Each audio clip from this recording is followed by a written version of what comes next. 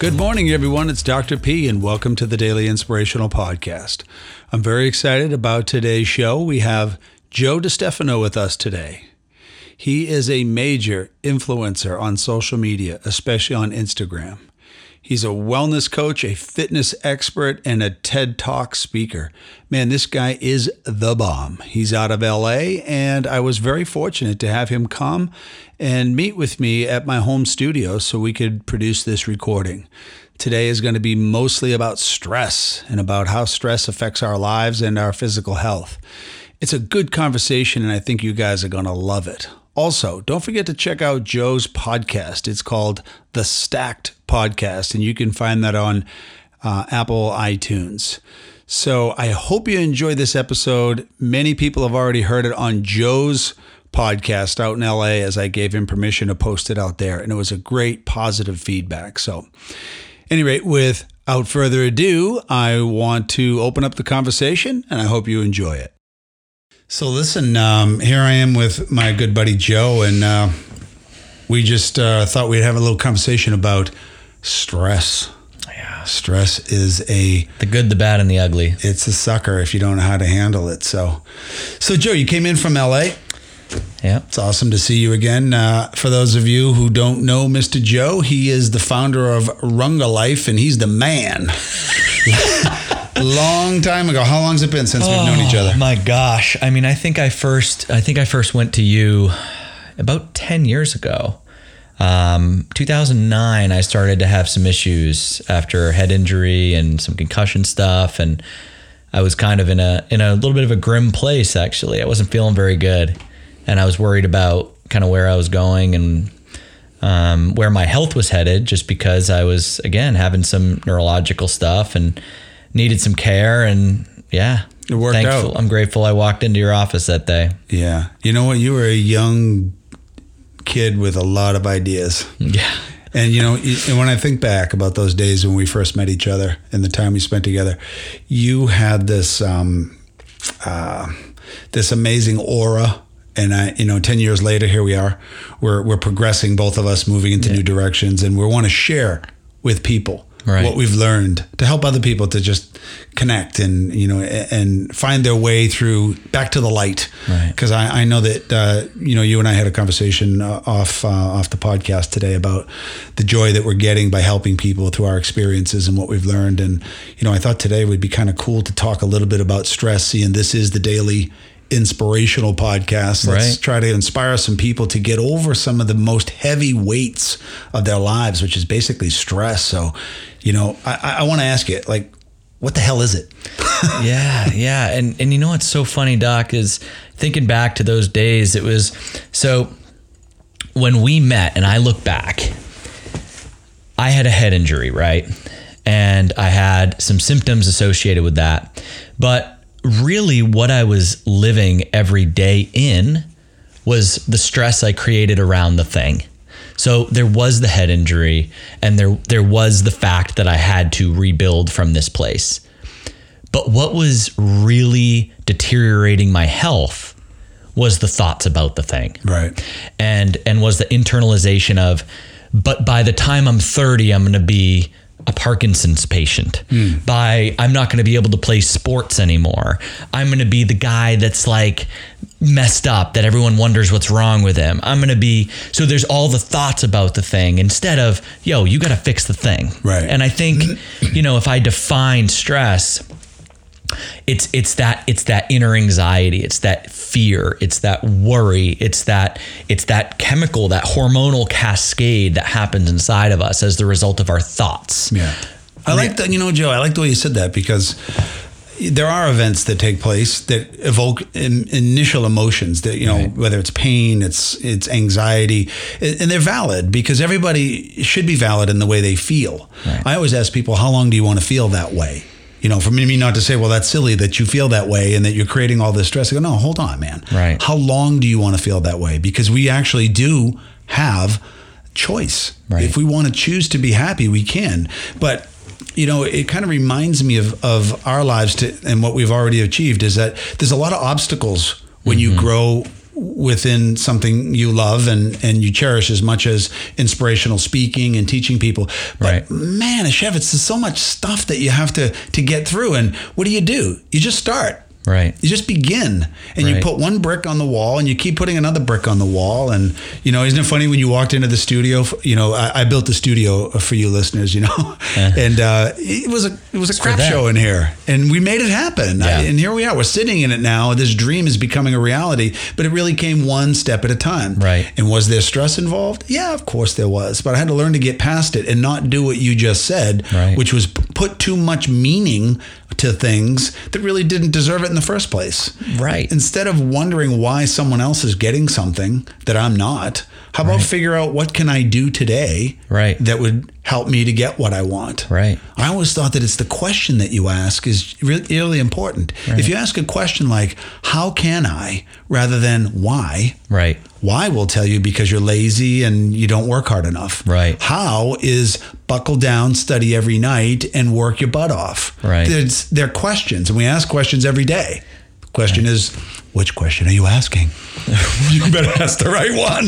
You're not going to formulate the right response. Right. 100%. And I think that, where you put your attention is where you put your energy. And I think this is I think this is some of the teachings of some other docs and people that teach this, but it's when we think about something or we worry about something, it's you're dumping all your energy that you could be putting into something constructive, into fear, into worry, but what if I build out the podcast room and no one listens? Right. Well, if that stops you from building, then, you're already done. You're not going to find out if that's going to happen. That's or not. true.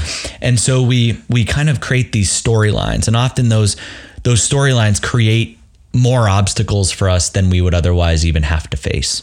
Right. And so, here we are. Here's a little doctorate twist on stress for our listeners. Stress is created by the mind. You can't buy it on Amazon. You can't go find somewhere outside where you find stress. As a matter of fact, where's the best place to reboot yourself is outside, right? Get outside where humans come from, if you will. But when I look at stress today, I go, okay, so you manufactured it in your mind based on the conditioning of your life. Some people would say, oh, that's terrible. It's going to snow today. Right. Yeah, but when I was 7, a snow day was awesome. Right? I said, what are you talking about? Yeah. Then you become an adult and you begin to shift the whole meaning of what it is. And I'm like, so in other words, I created stress? Yes. You can't manufacture it. And in one situation or a situation, we'll say a set of circumstances, and you got 5 people observing the circumstance that's in front of us. Some of those people would be like, wow, well, that's cool. Right. Let's try to fix that. And other people will say, oh, why bother? Right. It could never be, this is what it is. My life is crap and that's the way it goes. Right. I go, why is it that way? Because that's what you've learned. And either you learned it from somebody else who taught it to you, or you learned it through your own experiences through life, and you put it into your brain, and that becomes your go-to response every time crap hits the fan. You're immediately turned into Debbie Downer. I'm like, what would happen if you did that your whole life? Well, what happens when your brain secretes a chemical that deals with stress? It starts to make your body sick. So I want to talk a little bit about that chemical. And I think people know that chemical, which is cortisol. Yeah. Exactly. Cortisol is a son of a gun, but we need it. Right. It's interesting when you ask people, like I ask people, so let me ask you this. What do you think about cholesterol? Right. And give me a yes, a good or a bad. And they go, well, there's both. I go, well, not really. Unfortunately, there isn't good and bad. There is just what it does. Right. But, so tell me, is it good or bad to have a cholesterol problem? Well, they don't know. So, you look at, at cortisol and you go, what happens if you release a lot of it quickly because you're being chased by a perpetrator or somebody who wants to hurt you in a parking garage? It's a performance enhancing chemical. I mean, before a race, before a contest with some of the athletes I've worked with, cortisol can be great. It's going to help you run from the line even faster. Exactly. So in that context, we start every day with a rise in cortisol. That's what gets us up in the morning. And I think you hit the nail on the head, Doc, is like nothing's good or bad. Things we don't eat enough of are good. Things we eat too much of become bad. Right. So fish oil's good and sugar's bad. Well, that's just because you eat too much sugar and you don't get enough fish oil. Right. Balance it.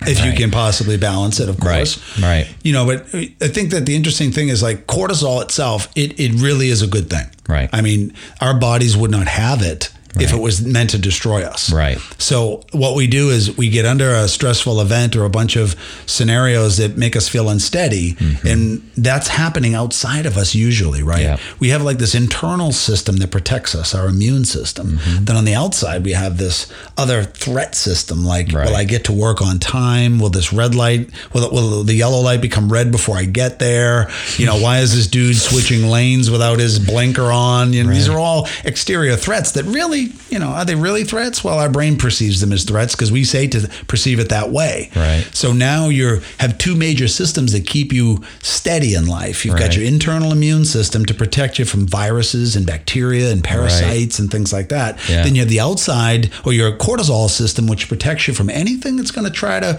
muck up your life from the outside. So where do you think we put the majority of our attention? It's on the world around us. The vigilance. And who built that world?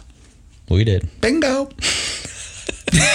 If you built it and it isn't good, are you capable of rebuilding it? Sure. Think about cold and flu season. I live obviously here in the North United States. So what happens during cold and flu season? When is it? It's December, January, February, right?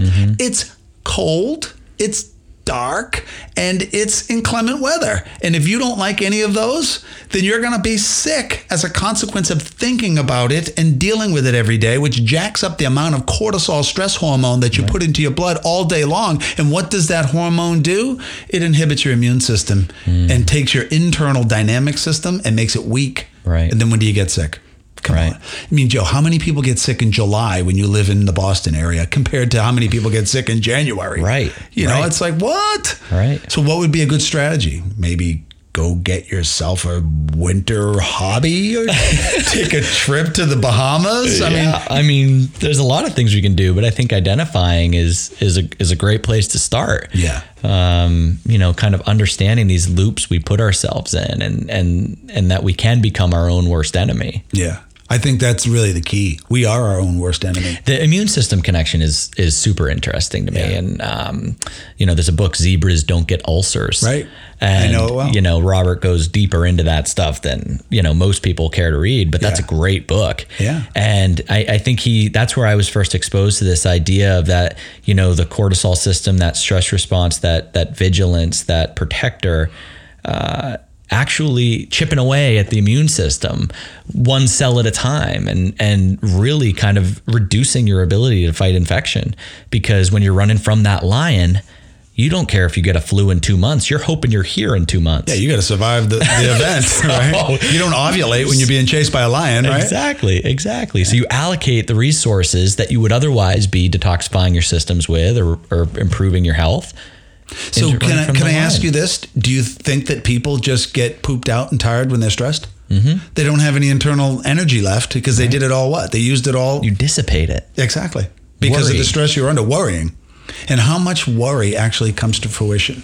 Do you remember do you remember Earl Nightingale, one of the old time You gave speakers? me a whole bunch of his stuff back in the day. Lead the Field or something. I think it was Lord. called. It was wonderful. I love listening to him. He's an amazing man, and you guys should check him out. By the way, he's an old timer, but he's fantastic. He's gone, but Dr. P had me give me you took my laptop during a session, right? So, and while we were doing our thing, you had set my computer up. So when I got home, my whole desktop was just Earl Nightingale. Right. And it was Earl Nightingale that said that he had read a study that showed that 93% of the things that you stress over never happen. Right. And you know, they're never in the moment.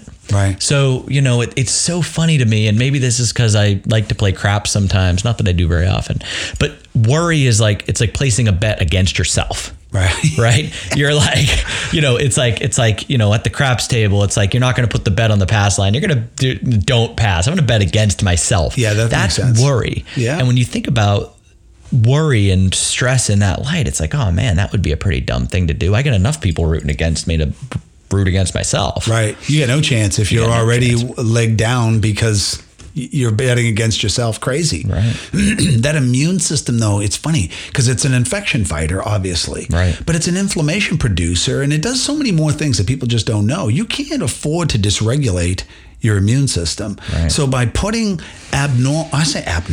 putting your own personal twist on a circumstance, it better be a good twist, because the brain will then create it into a fixed action pattern of thinking this way constantly. Right. I like to think of it this way. Like, your brain has a hierarchy of what it wants to pay attention to. Right. Imagine like an air traffic controller. If you've ever seen them at work, they have like little blocks with numbers of flights on it, and they have 5 of them, and they're moving them around in priority. So they go, okay, we now have flight 105 from Miami coming to Boston, and he's in our area. So now he moves up on the priority list. So we are always constantly changing what is in our priority list. So we must prioritize the right emotional things in our head and the way we see things, because if it's number 1 and you're angry today, you wake up pissed, and you know you got to work next to Mary Stinkbones, who's flatulating next to you at work.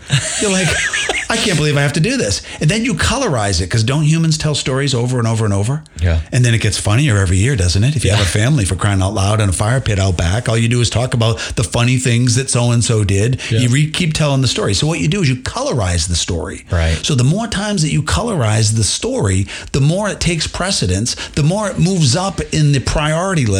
And now that brain runs that pattern constantly, and it's on all the time. We must be careful about what we give priority to our brain. And the easiest place to get priority is turn on Good Morning America and get your butt whipped by garbage coming over the airwaves to weaken the crap out of you, to get your brain thinking negative thoughts. Right. What a bummer. I mean, when you meet somebody who's just like a Debbie Downer, they're the pessimist. Right. And I think it was a Mayo Clinic did a study that said the pessimist dies 7 years before the optimist. Right. I'm like, why is that? Right. Because that brain releases chemistry, which is imprinting itself on the physical body. I mean, how many people have you seen? I know Joe you did a TED Talk. Yeah. Which was pretty impressive, man. If you get on a TED stage, you're the man. Tell me about that, because I watched it. It was all about breathing, and I want to hit that a minute. I want to talk about that. So give us a synopsis of what happened during that scenario. Yeah. So, our breath is sort of it's kind of the gateway to our nervous system, right? The breath. Yeah. It's this thing that if you don't do it consciously, it happens unconsciously, right? It's this one thing that you can either control or not control. Like Dr. P, you don't grow your own hair. It grows, right? But you do go to work and build these studios, right? And so there's things we do, and there's things that kind of happen to us. And I think that breath is this thing that all the reactivity you're talking about and all the worry, it has an effect on that autonomic nervous system and what happens automatically. And so if you don't pay attention to your breath, nature will take it over. But if you're feeding nature garbage, you're going to breathe garbage, right? And I guess you could kind of see this as a chicken or the egg scenario. So if you're going to sit next to Mary Stinkbones, you could try to change that scenario as a means of mitigating the stress that you're under. Right.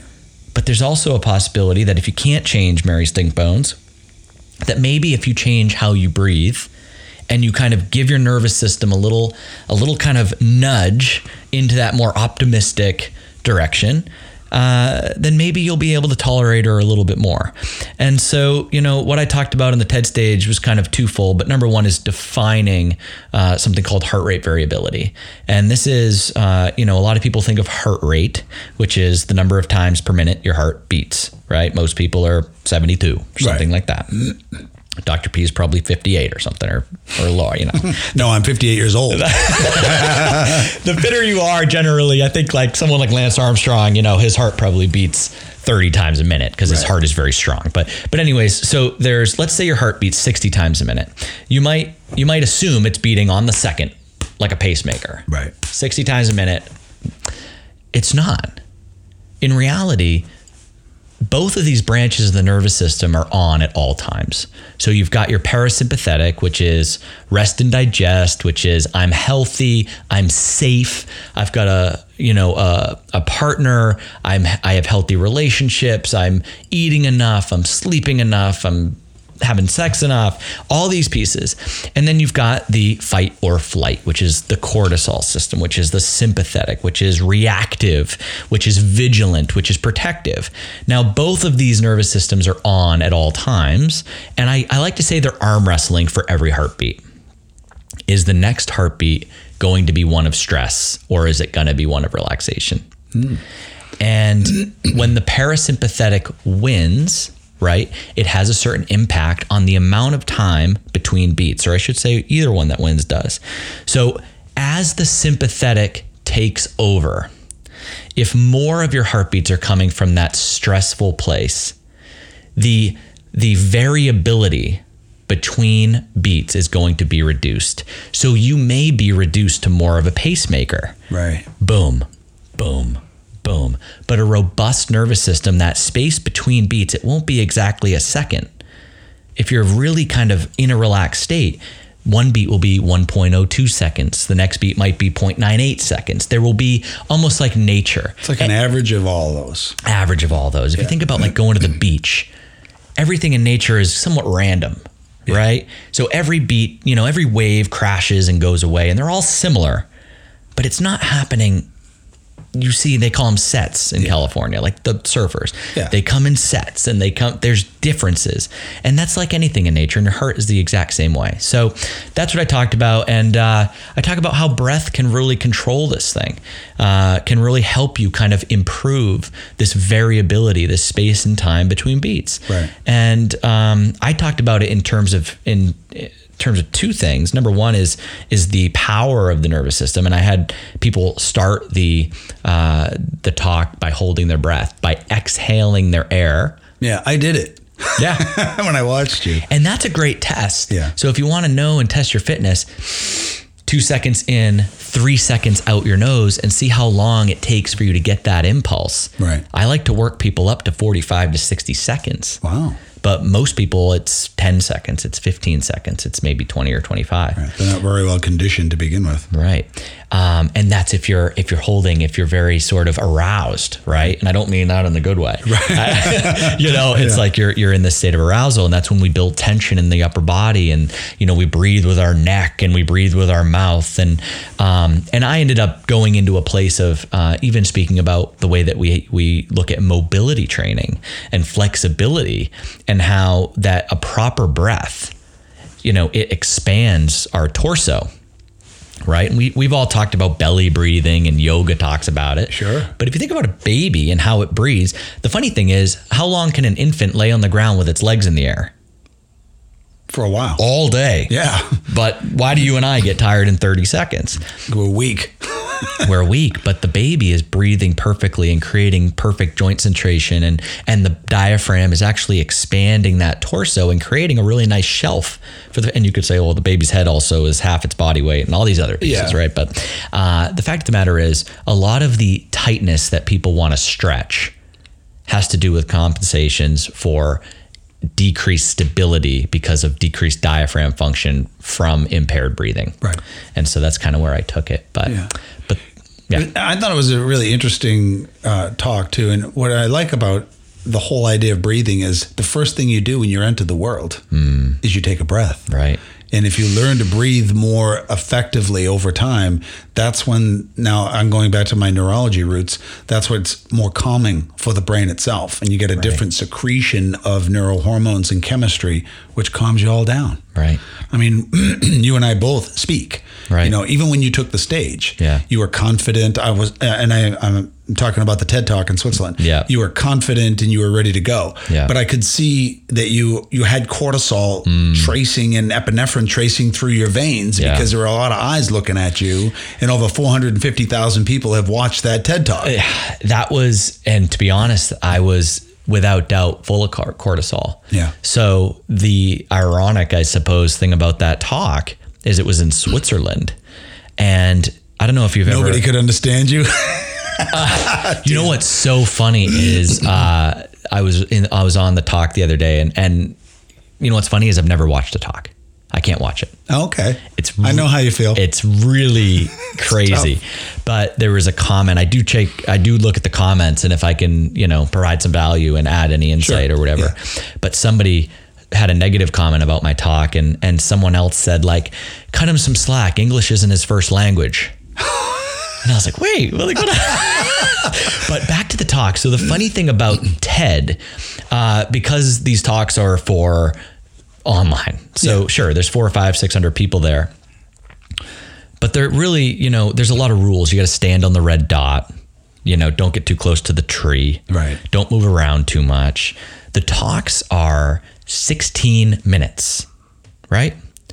So you've got to get your talk to 16 minutes and you've got to submit and I don't know if you want to talk about this, but you got to submit word for word what you're going to say 6 months out. Okay. And it's got to get approved by New York, and it's got to get approved over here, and it's going to go over here, and then you got to condense it, and you got to change this, and you got to change that. So there's a lot of stress to, apart from your talk, to not stray from the script, to hit 16 minutes, to stay on the red dot, right? And the interesting thing about my talk and the fact that it was in Switzerland is I fly to Switzerland, I fly to Milan, I drive to Switzerland, and then we get locked in the auditorium. There's one intermission. There was somewhere in the neighborhood of 13 or 14 talks. I was last. Ooh, wow. So there's one intermission. It was a pretty tight auditorium. I was forced to be an audience member, and this is no knock on them. This is just the way it works. To all the other talks? There's no backstage. Oh. Okay. There's no backstage. Okay. I was stage left in the audience. Right. Getting ready to come up when it's your turn. So I had to watch 14, 15 talks in a row, and then it's like, hey, you're up next.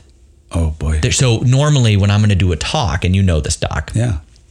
I'm backstage. I listen to this music. I listen to this song. Yeah, you're in the green room getting I'm ready. In the green room. I'm meditating. And instead I'm having to listen to other TED Talks. Right. And so flying to Switzerland, driving from Milan all the way up to Lugano, jumping on the stage, being a participant in the audience, jumping on the stage and sticking with 16 minutes. Don't move from the red dot. There was so much outside of the experience. Yeah. And you might notice in the talk, I miss a segue, and that's why I can't watch it. Okay. I leapfrog from you go to the doctor's office and you talk heart rate, and I jump right into heart rate variability, and I missed a sentence. And that freaked you out a little bit. It freaked me out. It was the bridge between what people experience and the point I'm trying to make. Right. And I dropped the bridge. And I can't watch it. But anyways, I was full of cortisol, ironically. Yeah. And it was an amazing test. It was an amazing opportunity. It was an amazing, let's see what I can do. Yeah. Will you do it again? Yeah, I would love to, because maybe I'll be able to watch it. Yeah. I'm with you, because that's one of the things that I would like to do as a speaker is to be on a TED Talk. It's interesting you said that, you had, under your own assumption, you had dropped the ball. Mm-hmm. And if I ask you, what do you remember most about your TED Talk? That's the number one thing that you're going to remember. Isn't it amazing how we can become conditioned that we could change the world, right? But we'll always perseverate on one piece that didn't go our way. Right. As a doctor, I would go and see maybe 30, 40 patients in a day, and I have tremendous success all day long helping people to get to a new sense of renewed health. And then I'll have that one person that I just can't seem to get to. Mm-hmm. And that takes up my head space, or used to. I've conditioned myself past this. It's been 30 years as a doctor. So I had to learn over time how to stop doing that and over perseverating on the negative piece, because I was a perfectionist and I wanted the best for that person. Right. But I realized that I'm just one man. Yeah. And if I kept doing the same silly thing and looking at what I wasn't achieving, then I was really falling apart slowly. And my whole behavioral attitude was like, I started not liking being a doctor because I couldn't fix people. Right. What are you talking about? You just fixed 39 people today, but one I didn't. Yeah. And then it's like I'm like, dude, you got to get out of that mindset. Yeah. Because if you don't, it's going to wreck things. And excuse me, the one thing that I wanted to bring to light is how much effect it has on the heart. Because you brought up heart variability, heart rate variability, and how important it is to look at that heart rate and to calm it down through breathing. Right. And I'll tell you this, I want to add a couple things. Like when you look at somebody who gets really nervous and their portion of their brain, their deep reptilian brain, an area called the amygdala for people out there who have some experience in emotional brain, the amygdala is that region of the brain that gets really jacked up. It's a protection mechanism. It's like the fire extinguisher in a house. It just goes off and it says, oh my God, it's your time to be on a TED Talk. And I'm freaking. It's that thing. When it turns on, it has massive regulatory control on heart rate variability. And now the heart beats a little bit out of sequence, if you will. So we find ourselves a little off, which causes our pulmonary and our lung system to get slightly erratic. And now you're in that stress reaction. Holy crap. Now it feeds back to the brain by reducing, or should I say, augmenting the amount of distributed blood to the brain. And now you're in trouble. The only part of the brain that's working in this moment is the emotional brain that's trying to protect you from utter failure. And your thinking brain goes off. So this happens so commonly for speakers, whether they're, I don't care how many years they've been doing it. If they get up on stage and they haven't regulated heart rate and pulmonary rhythm, which is what you said you probably would have liked to have done before you took that stage, right? But you didn't have that chance to get into your natural regime, your element that makes you what you need to be. So if you didn't calm down and you got up there, it would be easy to lose blood supply to the front of the brain where your executive centers are, where you think. And now I'm having a problem with recall and thinking. And then you get worse and it's a firestorm. And before you know it, you're like, get me off this stage before I totally poop my pants. And then you have to be able to, whether you're a speaker, whether you're a mom, or I don't care who you are, you have to be able to talk yourself off of the ledge. But the first thing you would have to know is, I'm on the ledge because I put myself there by a set of circumstances. It's okay to do that because that's being human. But to be highly intelligently human is to use the thinking, highly executive functional areas of the brain that tell that emotional brain, calm down. We've been here before. We can handle this. And then it slowly starts to come down. But as you said, to your breathing, when somebody's at work and they're struggling and they're having a tough day and now they're getting a headache, these are just responses to that whole stress system. And if they can learn to take a few minutes and breathe deep, relax, and try to get their rhythm of their rate of their heart and lung more synchronous, it calms the whole damn brain down. Then they go, oh. And then here's the best part. Once you have one positive moment that brings a reaction from another human in a positive way, it's game on. Now look out. You know, one of my first big talks was to a company named Fidelity. It was a big talk in Boston. There was a lot of people there, and it was bigger than I was used to. So I walked up on stage and I said, hi, my name is Dr. Peter Percoco. I'm like, I don't even know my damn name, I'm Johnny Cash. I'm Johnny in the Ring of Fire. It was too funny. So I get up there, I'm telling a story about a friend of mine who had tragically lost his journey in life. He was a surgeon. I begin to tell the story and I get to the very end and I'm nervous and I'm pacing and I do the ultimate wrong thing. I turn my back to the audience, which is not a good idea to ever do, right? I turn it quick and then I turn around fast and I look at them kind of like, oh, I got something to tell you. And I forgot the punchline and I was like, duh. I just sat there looking at them and them looking at me. And it was almost like he's playing with us. That's what the audience is thinking. He's going to say something profound. And I'm thinking, I'm about to lose my lunch. And I'm in trouble. And I remembered my own moment that all I had to do was find that line and calm down and I'd be okay. And then I looked and at the audience and I said, so I remembered the man, I just said the man's name. I go, so Joe, funny that I'm talking to Joe right now. I said, so Joe, and then it came to me, taught us something very important about how the heart is regulated by what we think and feel on a daily basis. Then I was on fire. Then I started to laugh and I was like, yippee-ki-yay. The life preserver just came down from I'm like, the heavens. I'm built for this, right? This is unbelievable. And they're laughing and they're having fun. And I'm like, if you can just get through that moment for our listeners at work. I mean, at work, well, maybe they're at work listening to this, but when you don't have to be a speaker and some incredibly polarizing figure. If you're just somebody who's sitting at home with your kids and you're getting a little wigged out, you got to learn to calm yourself down. So when it comes to heart rate variability, and you talked about that, when you look at people that have stress in their lives, that they don't get any help, what's their outcome? So, well, what's interesting is the cool thing about HRV, and I deal with it a lot now because I do a lot of coaching just like you do. And the cool thing about it is, to me, it's quantifying or more or less proving what yoga has known for 5,000 years. Right? Like yoga was telling us to move and breathe for a long time and we didn't really know why. or we didn't really, a lot of people didn't believe in meditation or right. A lot of these concepts, Joe, they were from a different part of the world that we weren't accustomed to learning as kids. Right. And so I think what HRV has done is, and another thing called heart math, which is coherence, which you kind of spoke to, which is like the connection and the sort of synchronicity between the brain and the heart. Right. And that's a really cool program that they've created. But with HRV, it's helped me quantify or provide proof for mindfulness work, breath work, et cetera, because you can see real time improvement. Right.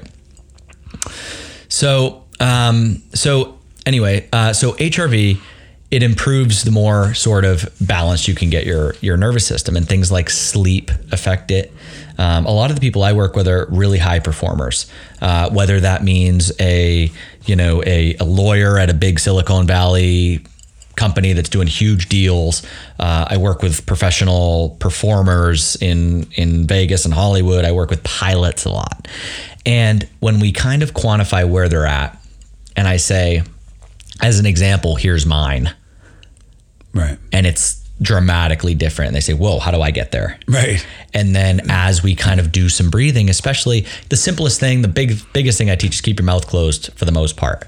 The mouth is the panic button. Nasal breathing. I mean, that's the fast track, right? That's because I think some of the things that you've said is really interesting, because when we kind of go down this rabbit hole of stress and we start thinking about the thing and we start creating a storyline, and dare I say we get addicted to these storylines, we create changes, all the things you talked about in terms of how the body, this changes, that changes. We build, we change our heart rhythm, we change how we breathe, we change how we think. Well, we get addicted to that and we get locked in that pattern. And now it's chicken or the egg. Right. Now our body only knows how to operate on that system. The thing about slow nose breathing, and so step one is breathe through the nose, and that's kind of the fast track to aim to get yourself in this direction. And then the next piece is exhale for longer than you inhale.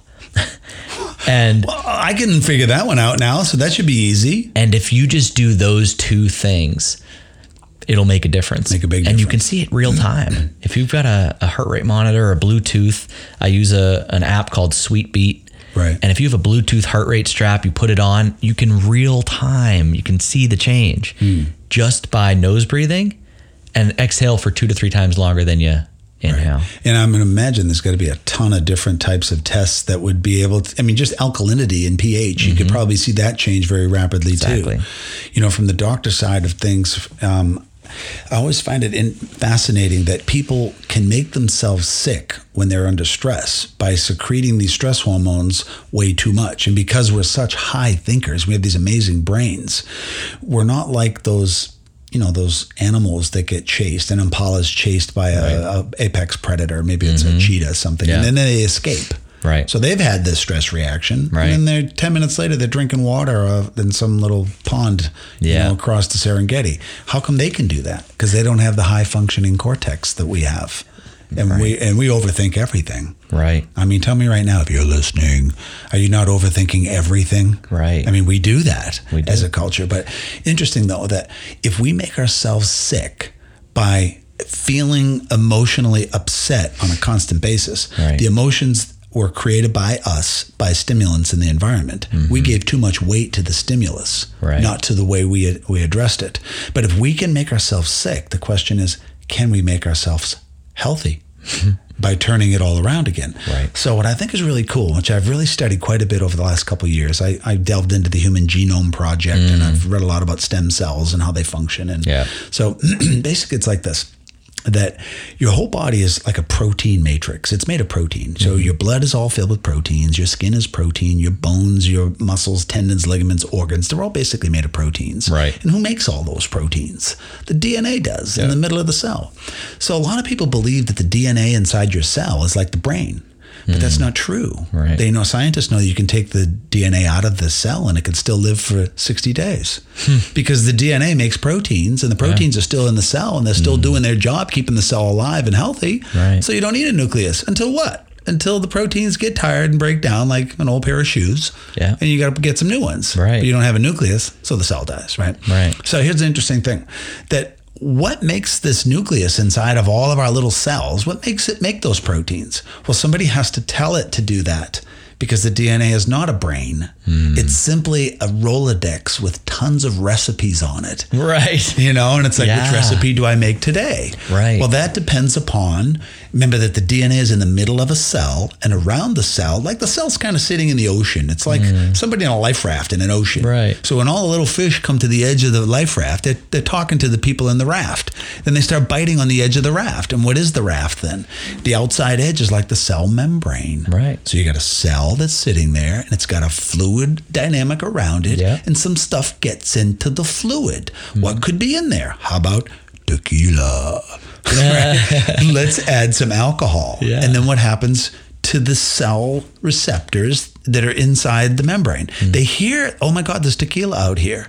And the tequila says, I want to get a message into the nucleus, and I want the nucleus to produce some proteins in reaction to me, the alcohol on the outside. And what is the reaction? It builds inflammatory proteins, which destroy those cells and irritate them. You're like, whoa. Well, that sucks. Well, that's the stress reaction, right? But what if you were holding a little puppy? Right. That somebody you love. I love beagles. My family's always had a beagle puppy. So if you hold a beagle puppy who's 6 weeks old in your arm, you feel like, oh my God, this is so delicious. 6 years before it starts chasing rabbits all over the living room. Pooping all over your house, creating havoc out of your manicured backyard. So what they'll do in time is the cell itself can turn itself back around, though, if you put a chemical around it, which makes it happy. So let's say like dopamine. I think people out there in cyber world here probably have heard that term, dopamine, serotonin. They're kind of good things, and like they're just chemicals that are good, make us feel good, right? But if those are in your bloodstream, then they're going to tell the nucleus to produce proteins that are much more metabolically regulatory. What the hell does that mean, Doc? It makes your body happy. It makes the cells work better. It increases the ability to excrete toxins, to detoxify your body, to improve blood supply to areas. It's just a wonderful thing. So where do you get the dopamine from, Joe? From the noggin, from the brain. But if the brain thinks like poop, then you get poop. And what is the poop? That's the stress chemical, which is cortisol maintaining itself. That's why people make themselves sick. This is called epigenetics. Let me give you an example. I'm one of 6 people and 8 kids, 7 boys. Now, I have a certain physiology. So I'm 5'10", 200 pounds. My brother's 5'10", 300 pounds. But it's the same genetics. So how is my brother that heavy and I'm not? We have the same genes. That's true. But I talk to mine differently. He talks to his the way he wants to. So it's the same gene. That's called genomics. But now we're talking about epigenomics or epigenetics, which means the gene's okay. But I talk to it and tell it to make crap. So think about it. When you have a crappy attitude and your brain is struggling with things around you, your body becomes imprinted by producing proteins that are in reaction to what your thoughts are. And now your physical body has completely shifted to be a mirror of your thoughts every day. And if you have shitty thoughts, pardon my French, then you have a crappy body. And then you get sick. That's where diabetes, that's where cancer, that's where Alzheimer's, that's the root of all these diseases. They're inflammation, and they come from what? The way you think. I'm glad this is being recorded, because I try to explain this to people a lot, that your diet is more than just your food. Your diet, your nutrition might be your food. But your diet is anything you're consuming. And if you're producing a lot of things to consume, if you're consuming a lot of thoughts between your ears that are not healthy, it doesn't matter if you're getting a cup of kale at lunch and the salad with chicken on it, right? Or the damn lean protein with a baked potato and a vegetable at dinner. It's like, okay, like that's all great. But if your diet is still made up of a bunch of these negative thoughts, your body's not going to change. Well, it's a lot like I go into the North End in Boston, right? You walk in and you smell garlic, because that's the Italian restaurant place. I'm going there tomorrow. But when I walk in there and I smell the garlic in the city, I immediately begin to salivate. I'm literally salivating, and my stomach is turning. And it's true. That's how it works, right? Like when you ever, I'm Dr. Pavlov. Do you ever sit next to somebody, or maybe yourself, and your stomach is growling? And you've just come in on Thanksgiving, you're hungry as heck, mama's making a great turkey, and your stomach's grumbling, and you can just You're already tasting it. It hasn't happened yet. Yeah. Our brain is way ahead of us. Mm-hmm. So when we start thinking a certain way, we begin to start secreting chemistry when we haven't even eaten yet. So you're supposed to produce things like, let's say digestive chemistry, like enzymes in the stomach that come from the pancreas. I don't want to get into all their names, but so when you digest, you need a bunch of chemicals to work. Right. But you're already digesting before the food is even in the mouth because of what you're thinking about. Exactly. It's like you ever go out and like order something off a menu, like you go to some restaurant, you're psyched because you love this meal. Then you get there and the lady goes, the server says to you, well, these are our specials. And you're like, I don't need to look at them, but you do anyway. And then you're like, oh, crap. I think I want this. And then you second guess yourself and you get the special. Then you go to eat it and it doesn't taste anything like what you were going to order. And the whole night is a mess. Right. You're like, what has happened? My brain is in conflict. Yeah. And my body is digesting based upon what I thought I was going to have. So what I'm actually having isn't having the same response. Right. And then you wind up with digestive issues afterwards and you say, I'll never go there again. And I'm like, you did it to yourself, you knucklehead. And they don't even know they did it. I mean, it's powerful to think about the power of the positive mind, the positive thinking.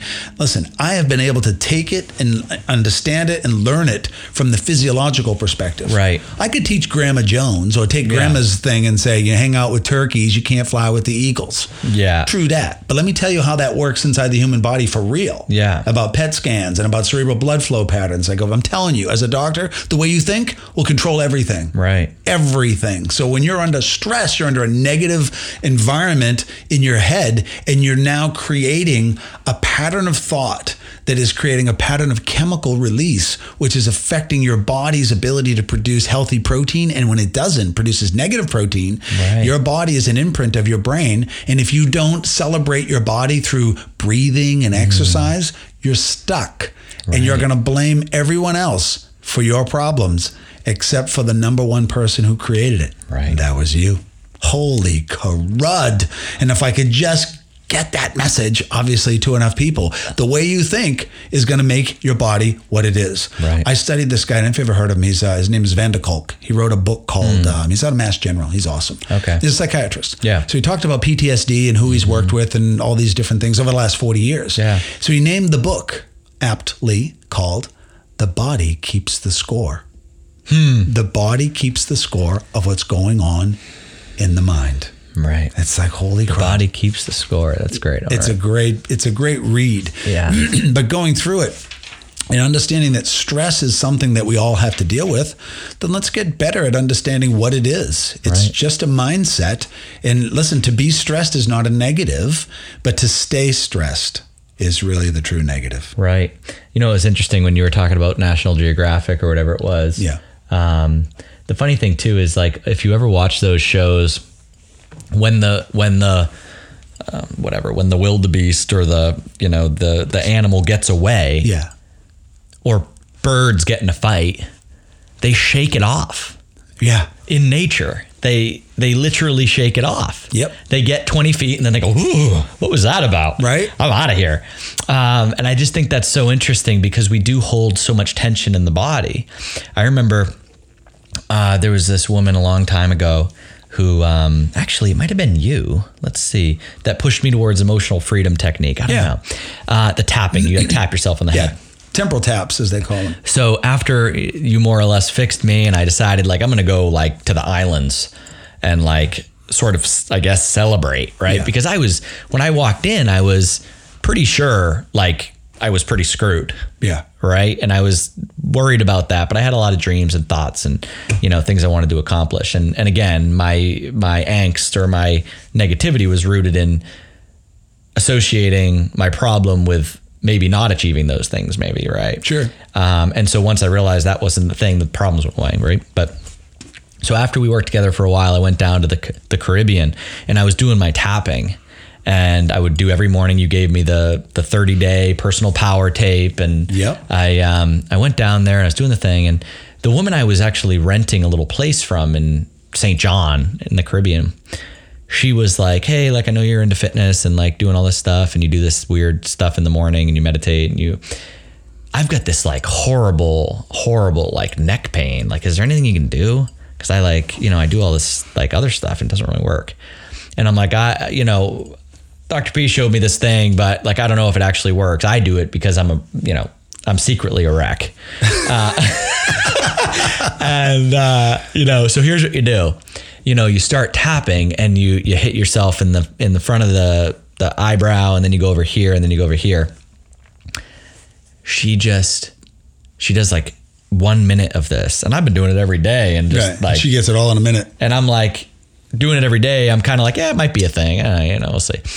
She does 1 minute, just like feeling, and I think you did a mantra first, or maybe whatever it was. She erupts in my little like screen porch in the woods. She just like emotion from every walk of angle. Life. Yeah, right. And I'm like, whoa, this is out of my jurisdiction. Like, Pandora's box just opened, like, and I shouldn't have. Yeah, like, I don't know. And I just like hugged her and like, what do you do? And like, oh my gosh, like I didn't, like that never happened to me. And right. But let's be with this. And what are you feeling right now? 30 years before, she had we'll just say a trauma. Yeah. And she hadn't touched that trauma in 30 years. Right. And it lived right there. And long story short, she just starts like, can't even spit out a word, just like the most emotional person I had ever seen, hysterics. Anyways, we get through it, sorta. The next day, she's like, you fixed my neck. I fixed your neck. And so I was like, holy smokes. Our emotions really do, our body keeps the score. And that is just, it's so true. And I think that there's this like, and I'd be so curious, Doc, for you to dive into like vagal nerve stuff, because I think this is where, we get stuck, right? It's, what the heck's it called? Polyvagal theory? Yeah.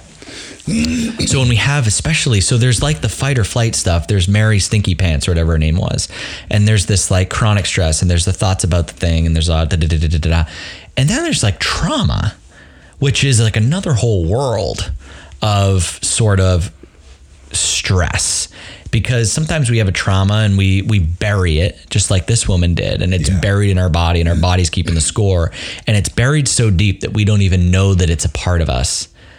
And dare we let that cat out of the bag?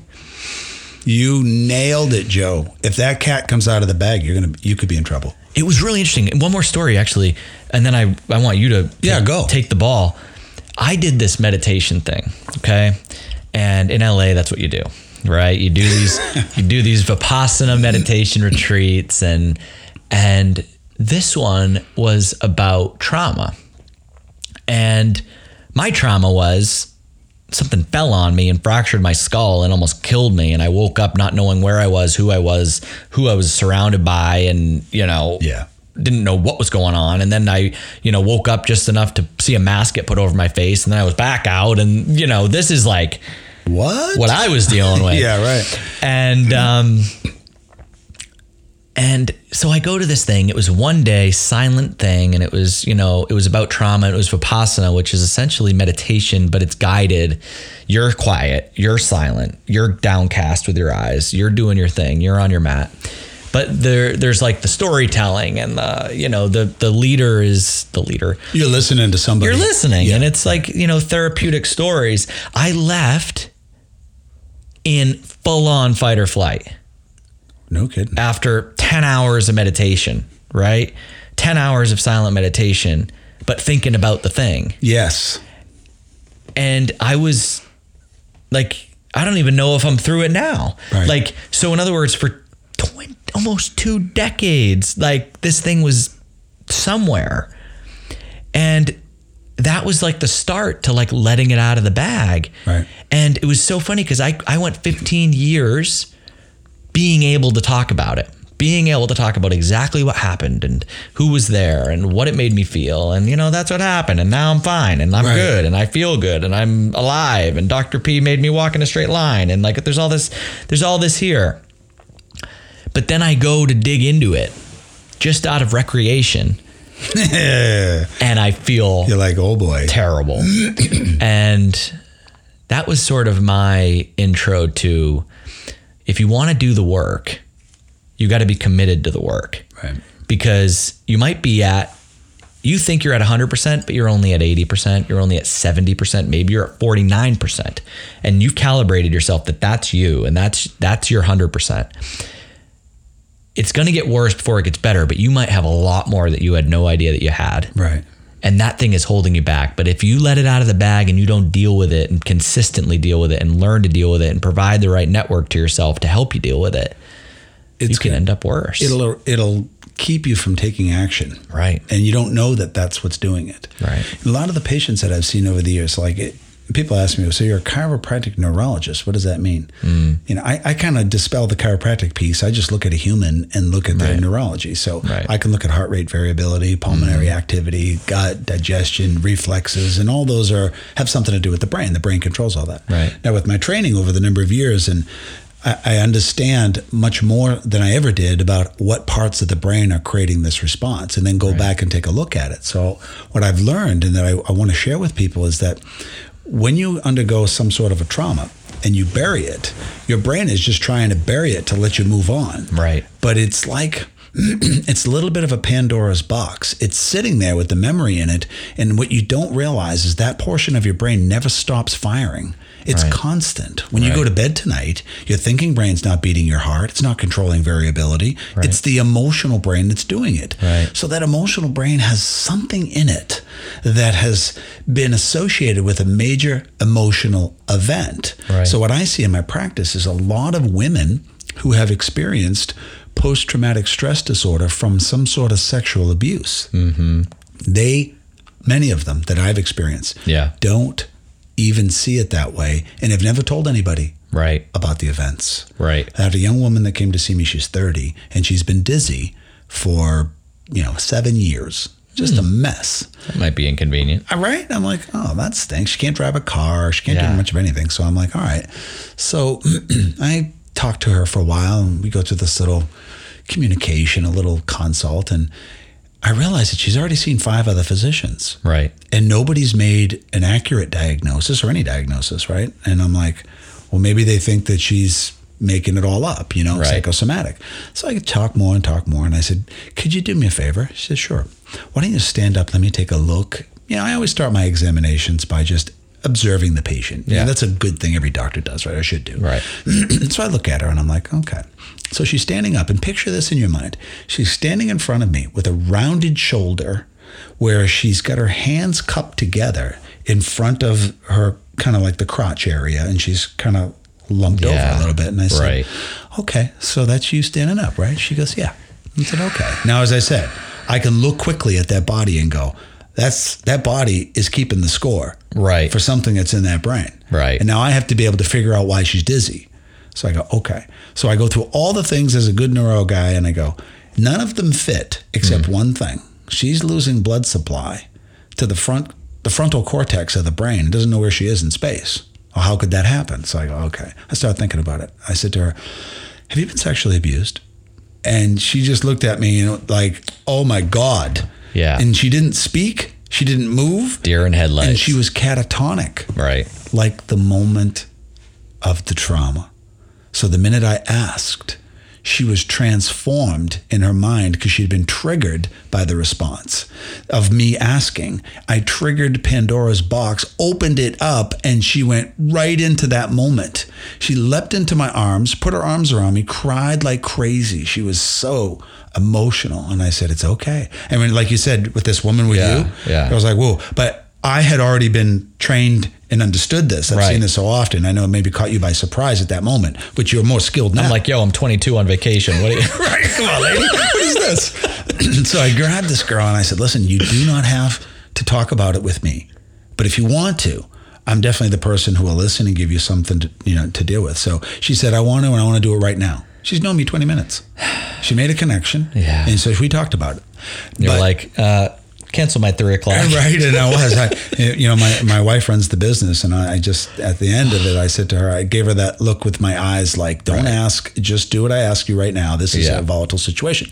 So I sit with this gal, and we're talking about it, and I said, if I open this box up, it's going to send you back every time the way you feel right now, unless we can learn to cope with it. Right. I said, but do you want to know why you're dizzy? Yeah. She said, I do. I said, okay. So part of your emotional brain is hinged off a part of your brain called the hypothalamus. And that controls the autonomic nervous system that you talked about, right? It controls the action of the sympathetics, whereas the parasympathetics are driven by the vagal stimulants that you had talked about as well. So there's your dynamic interplay. Right. But the hypothalamus is the key in a person who has trauma, emotional trauma. The amygdala, which houses the action, is talking to the hypothalamus, and that causes the constriction of blood vessels to the brain. So as soon as she realized that all of her dizziness was coming from a reduction of blood supply that was transient, coming and going, that all she had to do is be aware of what was producing it, and immediately within 6 days it stopped. Right. And it went that way for months until new traumas began to, or new stimulants, or keep opening Pandora's box. And we weren't done with the job yet, right?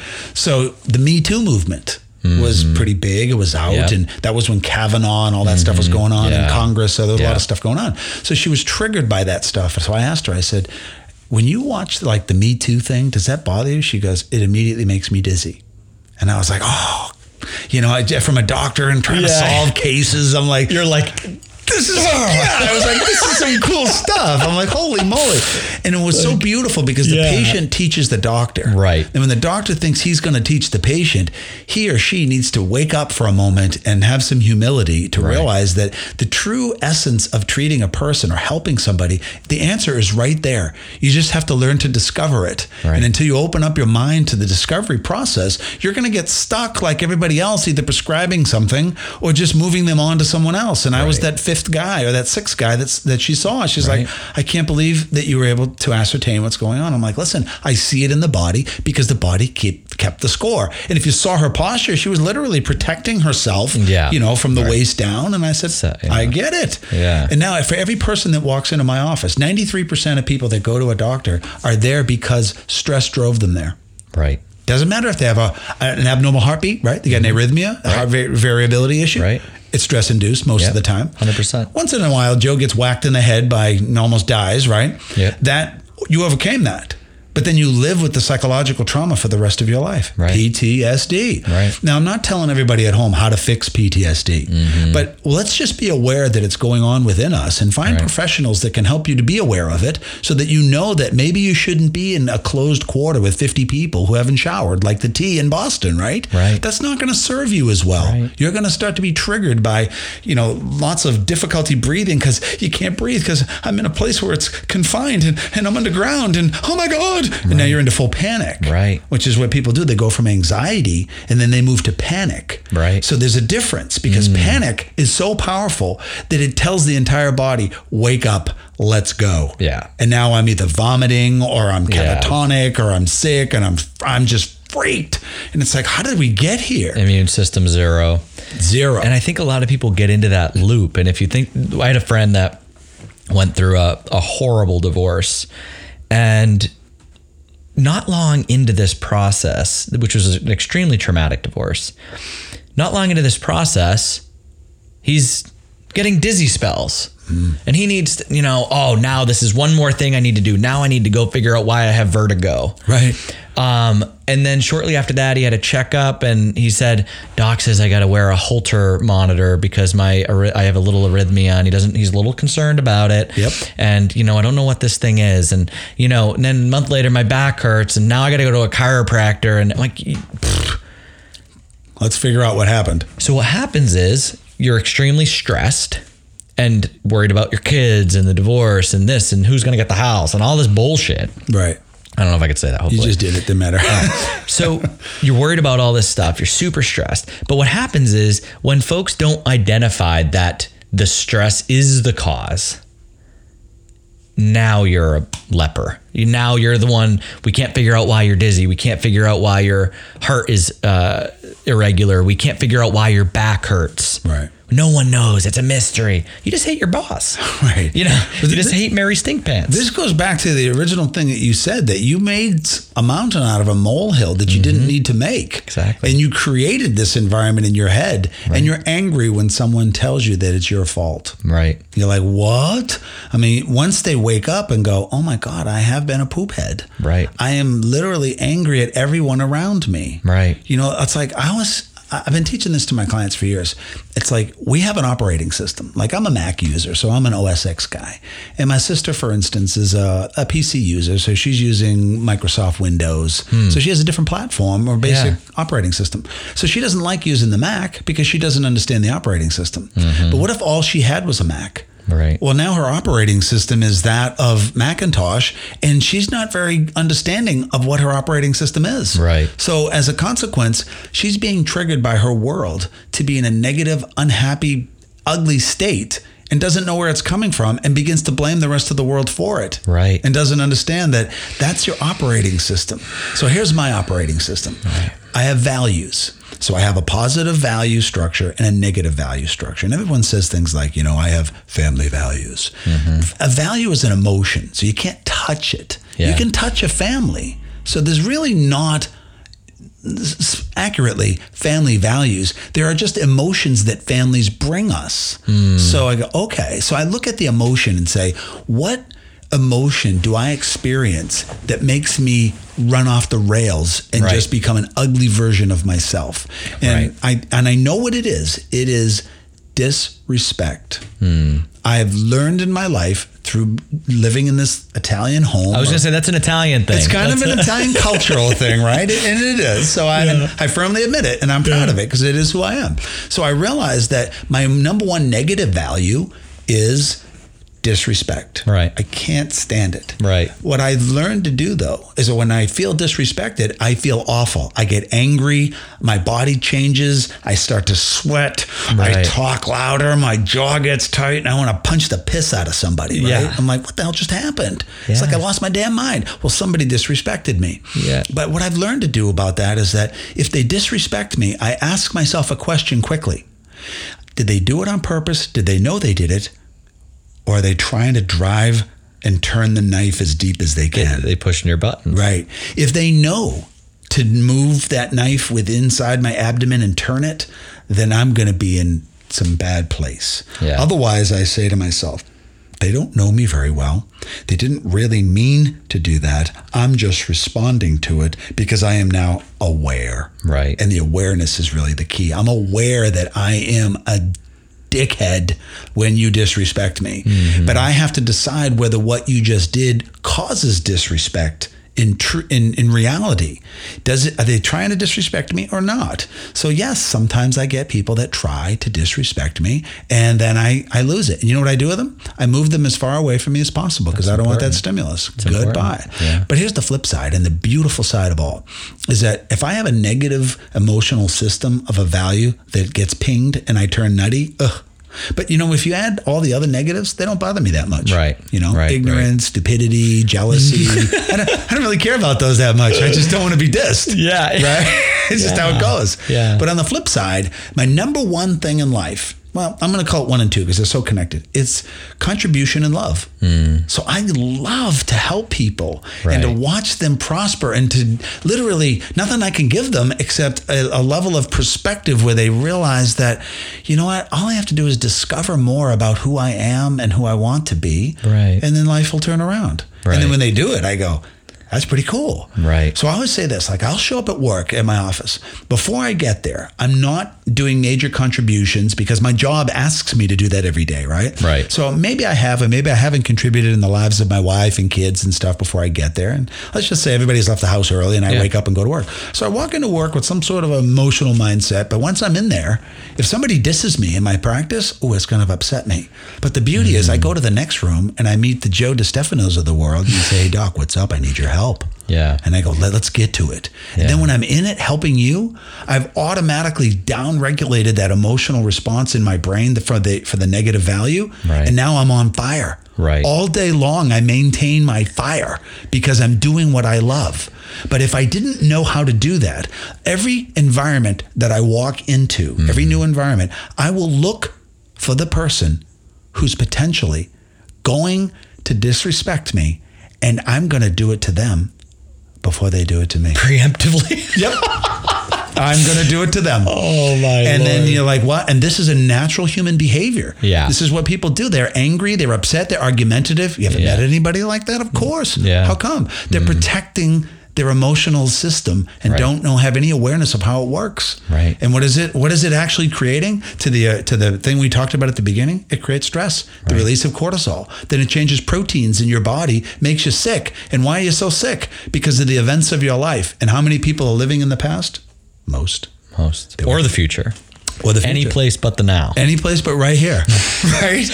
And the things you're saying, it's so interesting because two of the big things we teach at Runga, number one is protect the first, I like to say 2 hours, but usually when I say protect the first 2 hours, people are like, must be nice. Right. Yeah. You don't have kids. You don't have a job. And that's LA whatever. too, so I get you. Yeah. But what's funny is, so I preach, protect the first 2 hours of your day. And what I mean by that is when you roll out of bed, and there's the person that disrespects you, right? But maybe you're the type that gets worked up. If you live in LA, you're probably the type that gets worked up about Trump, or you get worked up about where the world is heading, or you're a lawyer and you're addicted to your email. You roll out of bed, you check your email, you check the news. You've just disrupted your state. Correct. You've disrupted the state and the energy you're going to bring the world. Now you're going to go down to breakfast and your wife's going to be sitting there. She's in a great mood. And you're like, God damn, Trump again. And so the rule is that. And the other thing is you're the average of the people you spend the most time with, right? And so, you need to be crazy vigilant about who those people are and work really hard. And, it was so interesting, Doc. I just got some blood work back. And my blood work's usually pretty good. My blood work was spectacular. Like I'd never seen things like this good. Yeah. And the only difference over the last couple of months, 3 months since the last time I did it, was Amelia and I made the commitment that we're going to be way more social, right? Yeah. We're going to one night a week, we have another couple over. I don't care who it is, a friend that's nearby, invite them over for dinner and let's do this thing. Sure. I also send a workout to all my closest friends in LA. These are the days and the times I am going to be exercising in my front lawn.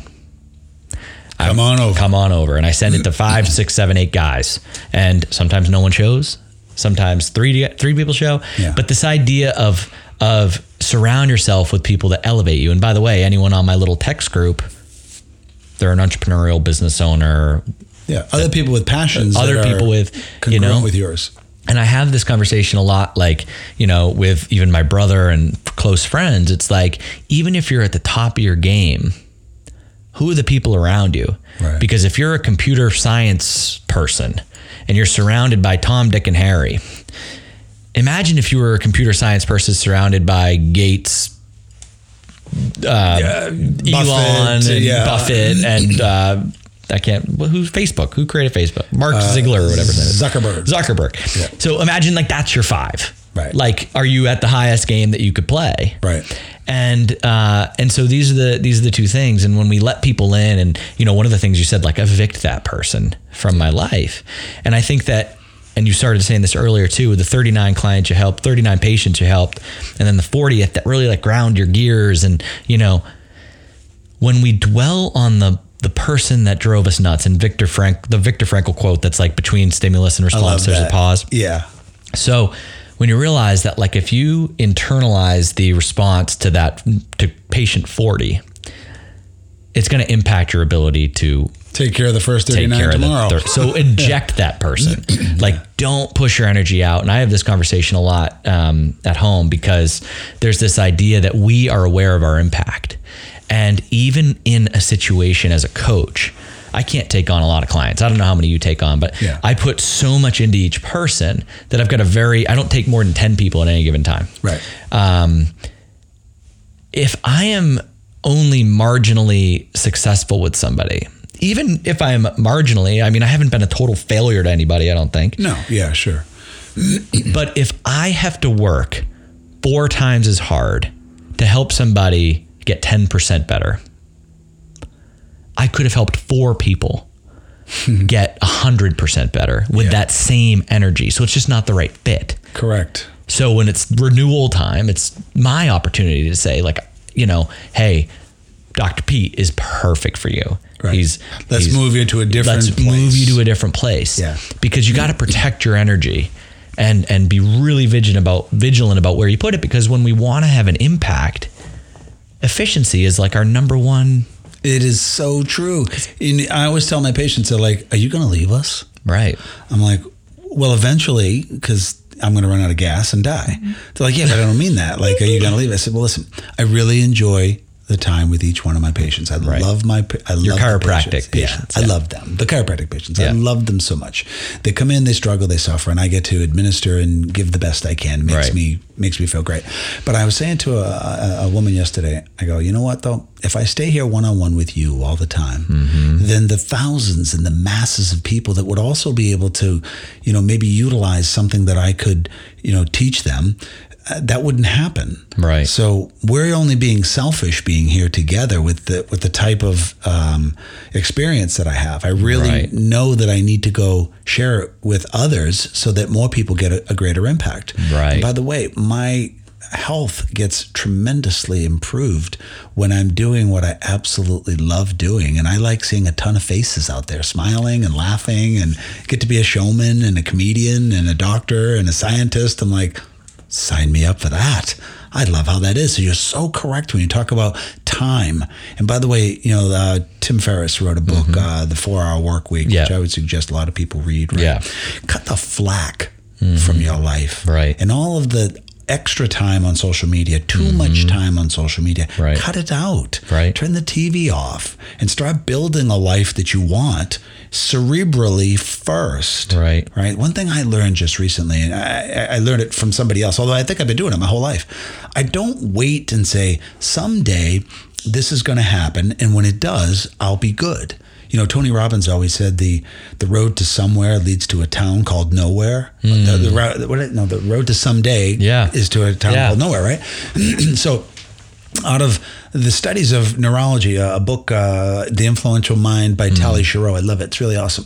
So she said that when you think immediately about what you want in your life, you need to envision it, feel it first in your mind, what it would feel like to wake up as Joe DiStefano or Peter Percoco. What would it be like if you had everything you ever wanted right now? Well, I'd wake up feeling amazing. Right. I'd wear the big smile and a little jump in my step because I am. Right. You know, it's like when you say you're the past you and the future you, but who are you? And I always say, I am. Right. Because I don't know anything else. Everything else I've done, I've actually chosen that. Yeah. That's not who I am. I chose that stuff.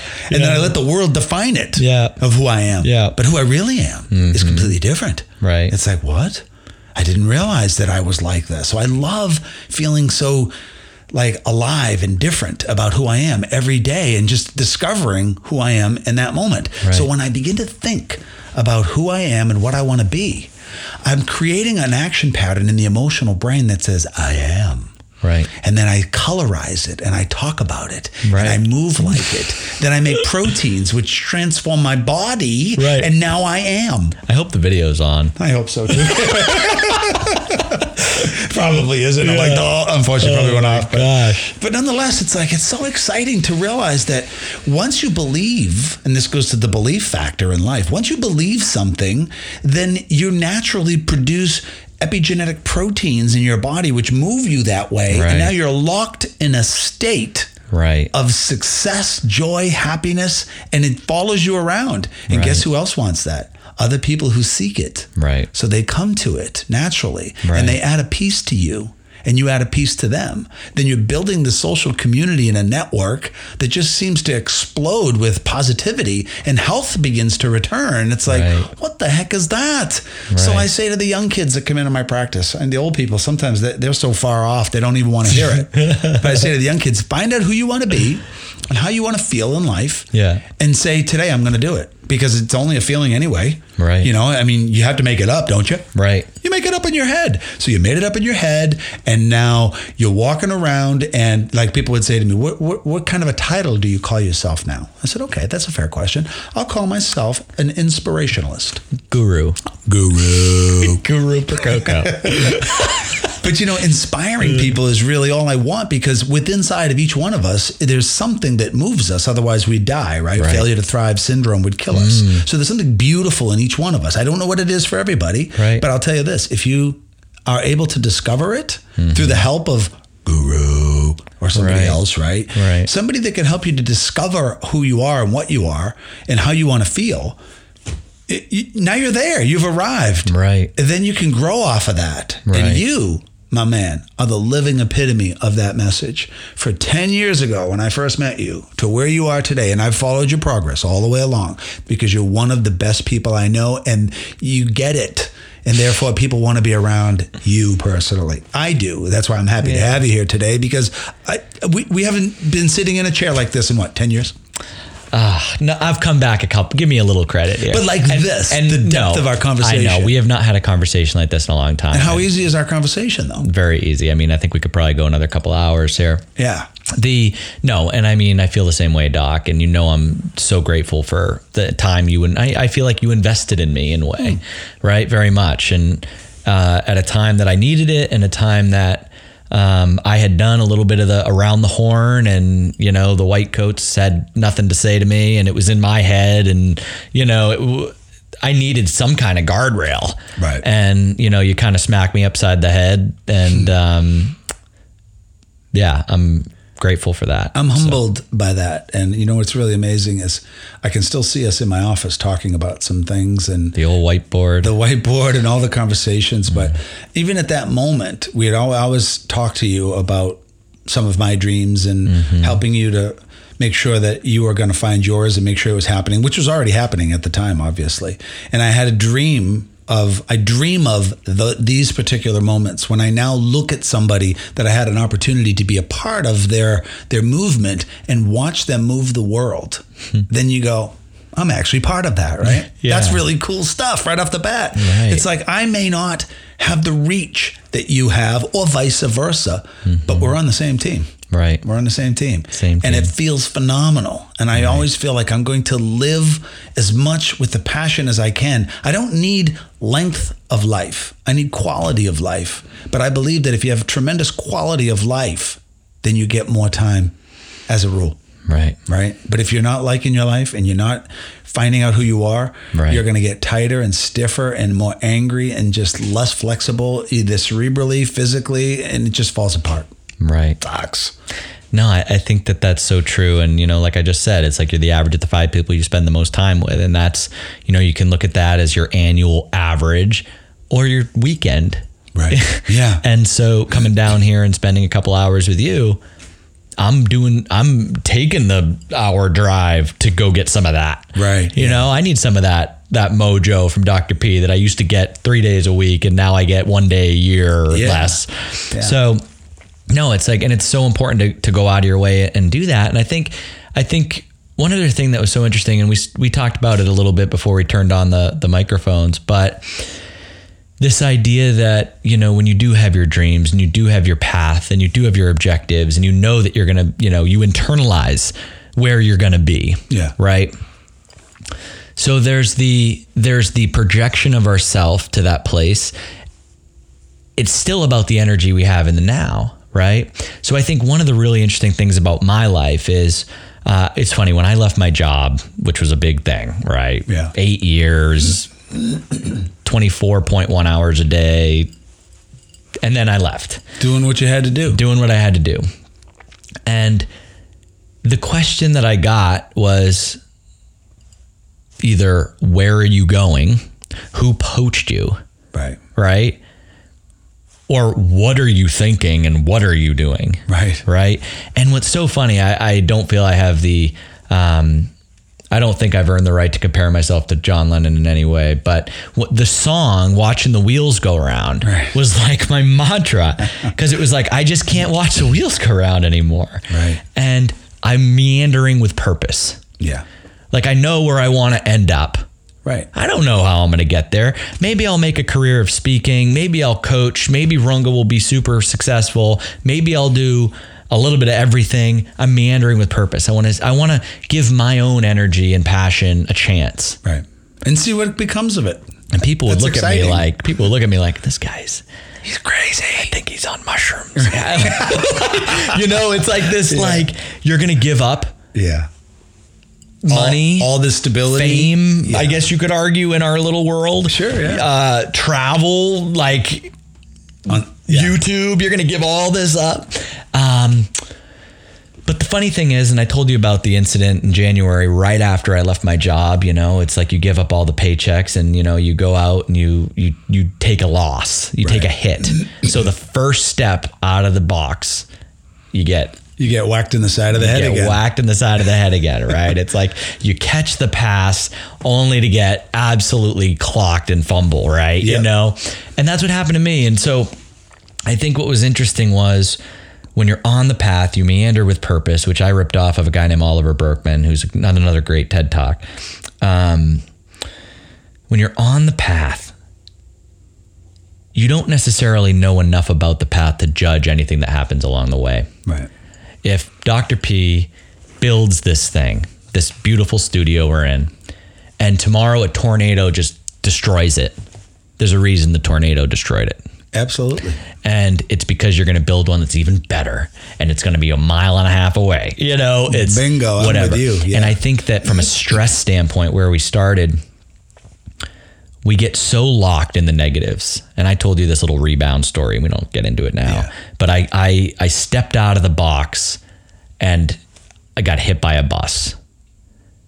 But it turns out that bus was my future. Right. That bus paved the way, because it hit me. It came in like an anvil. It knocked me to the ground. But I got back up, and the bus cleared a hole through the wall in front of me. Right. And so, I got a good vision of that. I just got to chill, which Me is too. really weird. And if I could have been caught up, and I think a lot of people, if they took the hit I hit, Yeah. would have got caught up in the hit and been like, oh, I'm going to jump to a different lily pad. Like, I'm out of here. I Like, gotta now go back. I'm going back to safety. polish that resume. Right. Like, Get back on Monster. week 6, I'm not doing too hot. Yeah. And people are like, so how's meandering with purpose going? It's going great. But I'm telling you, that bus blew me over. I got up, it blew a hole through the wall and paved the way for the next 8 months. And it took 8 months for me to see the hole. That's the big lesson here. Right. 8 months after that bus hit me, I got back up, scraped dusted myself off. 8 months later, I see the hole the bus made. Right. And it's beautiful on the other side of that damn wall. Yeah. I think the perspective has to kind of stew with time in order for you to really see what happens. And, when you look at people like athletes and people who have achieved great things, I always like to, I'm stealing a sentence. I don't know where I picked this one up, but it's where ordinary people do extraordinary things. Right. I mean, everybody starts out pretty much ordinary. Right. You come through in a birth and you start. And then the way you think and the way you react and the people that that are feeding into your world, they begin to activate your passion. So my passion's for something different than yours or somebody else's. I get it. Right. But there's something amazing about every one of us. Well, what's funny is, at the beginning of the semester, everyone has an A. Right. It's all going backwards from there. We don't start at a C. Right. It's been said that children are the most intelligent people on the planet. Now, they can't put a man on the moon, but they can teach us so much about how to be in a moment. Right. You know, being in a sandbox, making castles. It's like, why would I want to do that? Do you know how much happier I'd be if I still believed in the Easter Bunny and shit? Right? I'm thinking like hearing the bell from that Polar Express movie. I can still hear it. Santa's real. Yeah. Believe it. Last January, if I could have knocked a tooth out and put it under my pillow and got $6, like I would have done it. I'd have no teeth right now. Because you had taken the financial hit, man. How many of these can I get? I know. Like, hey, well, that tooth fairy's still in business because I need God. some help over here. Yeah, it's amazing to think that, we are in full control of what we do. And the more we understand, the more we learn, the better we become. And I'm never going to figure it all out. Right. And I've realized that. But I know this, that if I live in a moment, as we talk about a moment, we have people that live in anxiety about the future. Right. Because they don't know, if the bus has killed me or if it's opened up a lane, right? You don't know. Yeah. So you're going to live into the future. Right. And, that's a tough place to be, to try to live towards. Right. So I always say this to my patients and even to clients, right? I'm like, listen, take the moment that you're in, because this is what life is. Whether we like it or not, Joe, you can't tell me about yesterday. You can't tell me about tomorrow. Right. Joe's life right now and Peter's life, this is it. It's the same thing right now. This is life right now. And I'm not thinking behind, and I'm thinking about right now. But after this moment is over, there's going to be another moment. Right. So if I put this moment in my head, in my emotional system, as something that happened that was very good, and I found everything good about it, then it'll only birth the next moment. Right. So when I show up at the next moment with a perspective of the prior moment, I go, wow, that's pretty cool. And I keep doing this. Now, what happens in a year from now? That this moment today is symbolic in my life. That when I see such amazing achievements, I will look back to this moment, much like I look back to the moment 10 years ago when we met, and here we are. Right. These moments work for each other. Right. I don't have to worry about my future.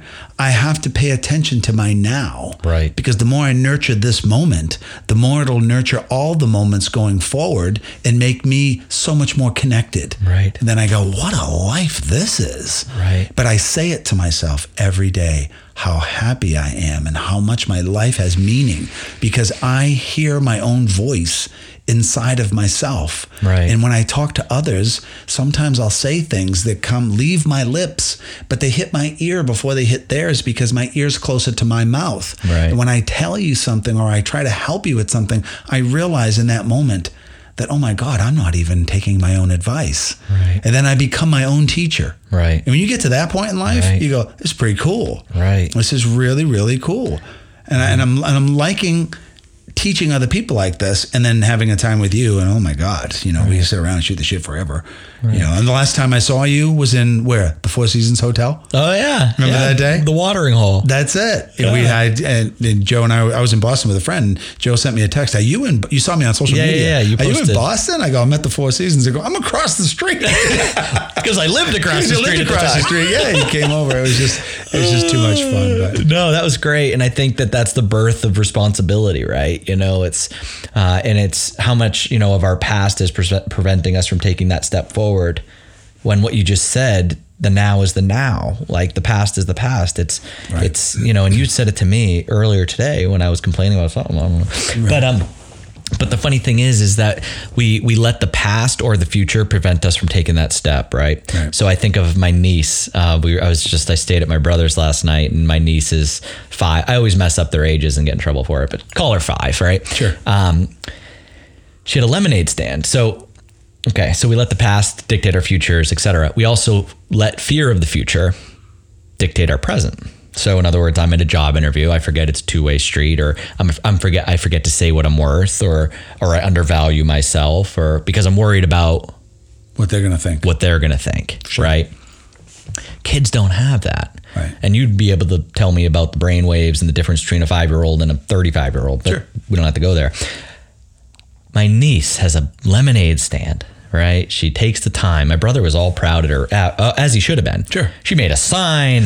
She did the whole thing. She's an entrepreneur. She asked him to get lemons and made this. It wasn't no powdered lemonade. It was, This was lemons. This was the thing. She made a nice, beautiful sign. She marketed it. She colored it. She did the whole thing. She dragged the table out. Quarter, 50 cents, whatever she deemed appropriate. Yep. Car comes over, grabs a cup of lemonade. This guy drops $20 in her little coffee cup. That's cute. Goes away. Yeah. And the guy said to my brother, like, it's just so great to see wholesome things still happening when the world seems to be going to hell in a handbasket. Right. And I'm so grateful for you and your daughter. And like, he had a whole thing. Well, she doesn't hear this. And she's at the lemonade stand. The next customer comes up and the customer puts a quarter in. Right. And she goes, you know, some people are paying $20 for that. A lot of people have been putting in $20. Right. And it's just so funny because she doesn't fear the moment. Right. She doesn't fear. And I said this in the TED Talk. Yeah. I spoke about the same niece. Actually, it was a different niece in the TED Talk. Now that niece is 10 and this one's 5. The puddle thing in the TED Talk is, if you're walking with a 5-year-old kid and it's, you know, it rained last night and it's sunny now and there's a puddle on the ground, they're jumping in the puddle. Oh, absolutely. They're not, you know, they're not worried about getting wet. They're not worried about the next minute. They're not worried about the implications of that. Right. They're living in the moment, and they say the enjoyment of the second that I jump in that puddle is going to be worth whatever it takes. Any overflow or any repercussion, including my parents being angry that I got my new jacket dirty or whatever. And so kids live in this very sort of present moment where their preoccupation with the future hasn't quite caught up, or they haven't developed that yet. And that's why it goes to the brainwave. It hasn't gotten there yet, so they don't care. Right. They're going to say, Uncle Joe, your breath stinks. Yeah. And you're like, I can't believe you just said that to me. Right. And as adults, we say, you don't say that to people. Yeah. And then they look at you and they go, They learn to lie. They go, why not? They learn to lie. Yes, you nailed it. I didn't want to go there, but you're right. Right. They learn to lie. Here's the rule. When grandma gives you the ugly sweater for Christmas, you like it. And so I want you to, and that's where body language comes in, right? Is like, you know, the kids' body language is saying, I hate this thing, but they're like, yeah, I like we it, teach them to lie. But then we take that lie to the job interview. We take that lie to the stage. We take that lie wherever. Yep. And then it causes stress. Because you're not being authentic to who you truly need to be. Right. That's the hardest thing that people struggle with in transition to building a life that's worth living, is to be blatantly honest, but carefully. I mean, if your breath smelled like crap, I'd say, would you like a mint? You know? And they're like, what, does my breath stink? Yeah. No, I just have extra mints. No. My head's going up and down like I'm nodding. It's like, yeah. I'm like, oh my God, can we be, you know, can we learn from kids? Yes. That's why I like when I'm with children, the little kids come into my practice, babies. Yeah. With the parents, right? And they go, and I just love them. I'm like, give me that little, get over here, you little monkey, right? I hope you don't say it that creepy. Yeah, I do. What's up, buddy? And you know what? The kids respond to me. Yeah. There's some energy that comes out of who I am. I'm such a child, and my wife will tell you this, married 24 years. He's such a child, and I'm in a good way either. Yeah. But that energy that comes from me is real. Yeah. It's childlike, and I love children. And a lot of the parents will say to me, they go, she doesn't go to anyone. I can't believe she goes to you. I'm like, because I'm a child. And children know when things aren't right. Yeah. And even going back to stress, if you're living in a home and you have kids and you're two parents, but you never argue in your home because you think you're protecting your kids, right? Okay, I understand that. But they pick up everything. They know. We knew when our parents weren't well, right? And it made like an elephant in the room. Too often, which then changes the way our brain functions, and we start to build walls. We become liars. We become anxious, and it's like, where did that come from? I think we need Ritalin. Right. We ain't got to put them on drugs. Right. How about fix it? Right. There was a magician that like kind of said, and I don't know where I read it or saw it. He'd way rather do a show for adults than kids, because the kids are going to see him put it in his back pocket. You know, the kids are going to see the sleight of hand because they're paying attention, but adults are so well trained to pay attention to what you're supposed to pay attention to. Right. You know, they're going to look straight in. Oh, let's just look at his head and wonder where the thing in his hand came from. Right. Well, they'll overthink everything as well, of course. Exactly. And they'll delete what's in front of them. See what they want to see. And that's a whole nother thing. And so I guess if we tie this up with, a mindfulness thing, I think I ripped off of Tara Brach, and everything we're saying, I mean, it's been said before, and people love to say this on the TED Talk, on the comments, like he stole that from yoga. Like everything is a thing. Like it's from the beginning of time. Yeah, it's like everything has been said. Right. But Tara Brach says, it's the one you feed. Yeah. So, and there's a lot more to the story, but like which of these wolves or which of these animals grow? The one you feed. Right. So do you feed the positive or do you feed the negative? Do you feed the one that's going to eat you or do you feed the one that's going to hunt for you? Right. Right. Yeah. And do you feed the one you feed? And so when you're in the reactivity and when you're in the trance, as she would call it, what wolf are you feeding? Right. Yeah, that's a lot like Earl Nightingale talking about planting seeds in the mind. Right. He said if you plant nightshade, which is a plant that's poisonous to us, then your fields, your life will be poisoned by what you planted. Right. And then you feed it, all kinds of stuff. You water it with Susie garbage. pants, It's going to grow like crazy. Right. And some of this, to people who may or may not be listening, it's like a cliche thing. Right. But cliches are when you don't give a damn. You just heard it quick. Right. But if you pay attention to it, you go, there's something to that. Right. What's in your head every day? And who planted it? Right. The idea, I did a presentation for, it was a school. And I was saying to the kids, your emotional brain will control your thinking brain. Right. So you'll have a great thinking idea. Like, I'm going to create a podcast. Right. So you sit with somebody and you have a great conversation about how you're going to do it, and this is what it's going to be, and blah, blah, blah, blah, blah, blah. So you define the heck out of it, and it sounds great. Right. And then about an hour from now, you're starting to think that's a bad idea, and you're not going to do it. Here's the reasons. Right. Because your emotional brain then says, don't do it. Stay safe. Right. Stay in this little comfort zone. Don't move away. Why start a podcast when you can get a job for $53,000 a year? Right. It's confusing you to what the truth is. So I said to the kids, I go, how am I going to teach, high school kids this? So I made a big box and I put an A on the box to delineate that it had its own identification. Right. Then I made another box, which is a little smaller. And I Right. called it B, and that was the frontal lobe. The A box was the emotional brain. Right. So I said, and this was something that Mel Robbins uses quite a bit. She talks about the 5-second rule, right? Right. Your emotional Well, I'm brain. familiar with the 5-second rule. Yeah, right? You drop Pick a it chip, up off you the got floor, 5 you got 5 seconds. seconds to eat it. Full bacteria kills you from it, right?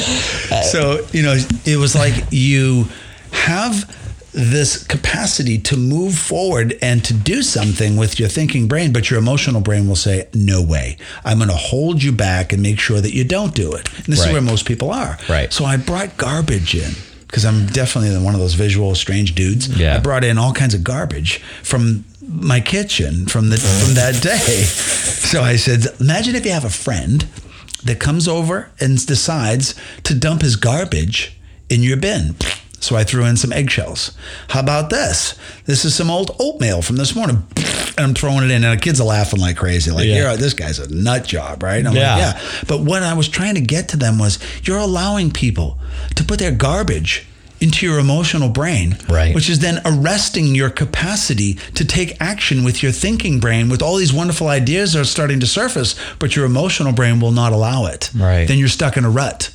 And then you start complaining. And then you start using phrases like, someday. Right. There will be no day, trust me, until you commit 100% now emotionally that I'm going to get it. Right. So like Mel Robbins had said, and I loved her talk about this, was that you got 5 seconds. You say you're going to do it, then move now. Right. Move right now. Go on the internet right now and keep this mojo going and start looking at how to order microphones. Right. How to use software. How to kindle old relationships with people that could support it. Now that it gains momentum, over time, your emotional brain starts to say, okay, I'm starting to become all right with this. Right. And now you've built a habit. Right. And that habit spills over to multiple choices in your life. And now who was it? Not Earl Nightingale. It was, what's the name of the book? Napoleon Hill, Think and Grow Rich, right? That's when they talk about transmuting, like Carnegie would say, transmute some of the greatest things that you do in your life and the way you've conducted yourself, like in business. I'm a great businessman, but I'm a terrible dad. Well, how about if you take all the skills of business and you turn that into what you do as a dad, and you use your strengths to bolster the things you're not as good at. Right. Now you have a life worth living. Right. I'm like, maybe I should take that advice. So I did. Yeah. Here I am sitting and do it. By the way, for those who are listening, this is my first podcast with a guest. And it couldn't have been any more perfect because the guy I did it with was there at the beginning watching me transform as well. Right. And the same for you. And you've been doing much more of this than I have. You know, it's just that we're in different walks of life. And all of a sudden we just came together. Yep. And then you'll go on about your day today and I'll just think about you and we'll text each other and we'll laugh. We'll do more podcasts over the internet and life just continues to improve. That's it. Or we could stress out. No thanks. No thanks.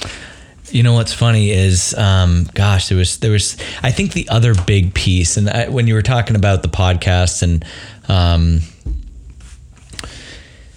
people get caught up in that worst case scenario, right? And maybe it's undefined. It's, you know, so the 5-second rule. I love that, by the way, and I think that, like we talked about Viktor Frankl, like between stimulus and response, there's a pause. Yeah. It's like, imagine if like someone disrespects you and you have a 5-second rule. Right. And it's, Peter Prokofiev, you're an asshole. 5, what was his intent? What is his backstory? Do I value his place in my life? And I'm making these up now, but yeah, but they're correct. Imagine if there was a 5-second rule and it's like, I don't value his contribution to my life. He was projecting because he's mad at his dad. Whatever the storyline is. Yeah. And then you say, well, thank you, and move on to I don't know, whatever, right? Yeah. So there's this like 5-second rule, and I think reactivity is where that's dangerous. But at least for me, earlier we were talking about speaking and when you forgot the line and I remember my first dabble into public speaking was when I took the job at the franchise. So we met, I was starting my business, my personal training business, my Ultimate Athlete Training Center. Well, I did that for a couple of years and then ended up selling that business and taking a job as a franchise developer for a fitness franchise. Yep. And each month I had to speak in front of the franchise, which was 100 gym owners, right? I was super nervous. About speaking in front of this group. And I remember after, my first one, I did all right, but my second one, I was really nervous, and who knows, maybe I had bad coffee that morning or something. I was super nervous, and I was, quote, backstage, not really. I said, there's 100 gym owners here that desperately need advice, that desperately need what I have to share. If I am nervous, I am robbing them of what they traveled here for. Right. And that's what knocked me into, I have no right to be nervous because I am not here. Negatively nervous, yeah, right? If I have a little cortisol. You need a little bit of excitement to be delivering the best. Right. In terms of like I'm Johnny Cat, in terms of fight, flight, freeze type stuff, I was feeling really nervous that day. And ever since I've had no problem with public speaking. Right. Because I said the customers, the clients, the audience is here to they're here for a value. Right. And if between my own ears, my own ego, my own this gets in the way of that, I'm doing them a disservice, and then they have the right to be upset. Correct. So anyways, that helped me, and maybe that's not that therapeutic, but it was therapeutic for me at the time. The thing about the podcast where you have the entrepreneurial seizure and it's like, I got to do this. Right. What helps me is the worst case scenario. And this might've been 4-hour work week. Yeah. For me, I told you the story about I met somebody and I knew I had to hire him. And I didn't even have money myself. Right. But I got to somehow pay this person a salary now because I know she is the She's the key to your future. She is the key to my future. And sure, I don't have 80 grand to give her, but I'm going to figure it out. Right. And it was funny because what I did was contemplate the worst case scenario. What is the worst case scenario? The worst case scenario is that I pay her for 3 months and go bankrupt. The worst case scenario is that my business completely fails. So the worst case scenario is bankruptcy. I'm 35 years old. By the time I go bankrupt, I'm 35. I got at least 50 years to fix it. Right. And the upside, and here's the thing, we limit what we do because we fear the worst case scenario. But we never even attempt to equate the value of what it could be. Right. Right? It's what if syndrome, right? It's what if syndrome. What if it goes awful? What if it goes great? Right. And it's the same thing with leaving a job. A lot of people ask me about leaving a job now that I left a good job. Right. And it's like, you can measure what it costs to leave. You can't measure what you'll gain by leaving. Right. And that's the conundrum. You're trading however many dollars you make with a question mark. And until you really are all right with that, and you accept that you don't know enough about the path to judge anything you find along the way, it's powerful. It's powerful. You know, you can't take it with you anyway. But let's face it, we all need money. Right. I don't need $5 million a year. Right. But I need money. Right. And I like money because it buys me time with people I love. Right. That's the way I look at it. Right. So now I don't have a problem saying it's going to cost you $1,000 to sit down and chat with me about how to get your life back on the right track. Right. Because, you know, there's not enough of people in the world who are willing to take their entire life and expose it to help somebody else get to where they want to go. Right. And like I say to all of my clients, no matter who they are, I can't do it for you. Right. But I can show you pathways and dead ends that I've lived through, and you might want to consider what I said in your own path and development. Right. Fortunately for me, you know, having a background in brain and neurology, I understand on some greater level than the average person how that brain works. Explain it to them from that perspective, and they go, oh. And that's really a gift of yours, right? Is taking what is hard to digest and making it palatable. Simple. Yeah. And that's what you did for me. Yeah. On the whiteboard, right? Because you're like, this is what's going on. This is the basal ganglia. Yes. Oh my God, you're right on.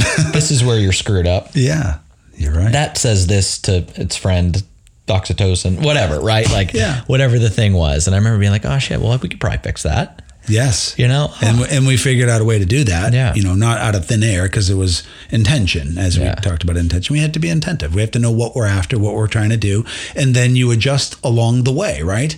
Because like one day you could come in and I do something and it has a great response for you. And then the next day it's opposite of that. Right. But then again, you've spent a whole 24 hours somewhere else.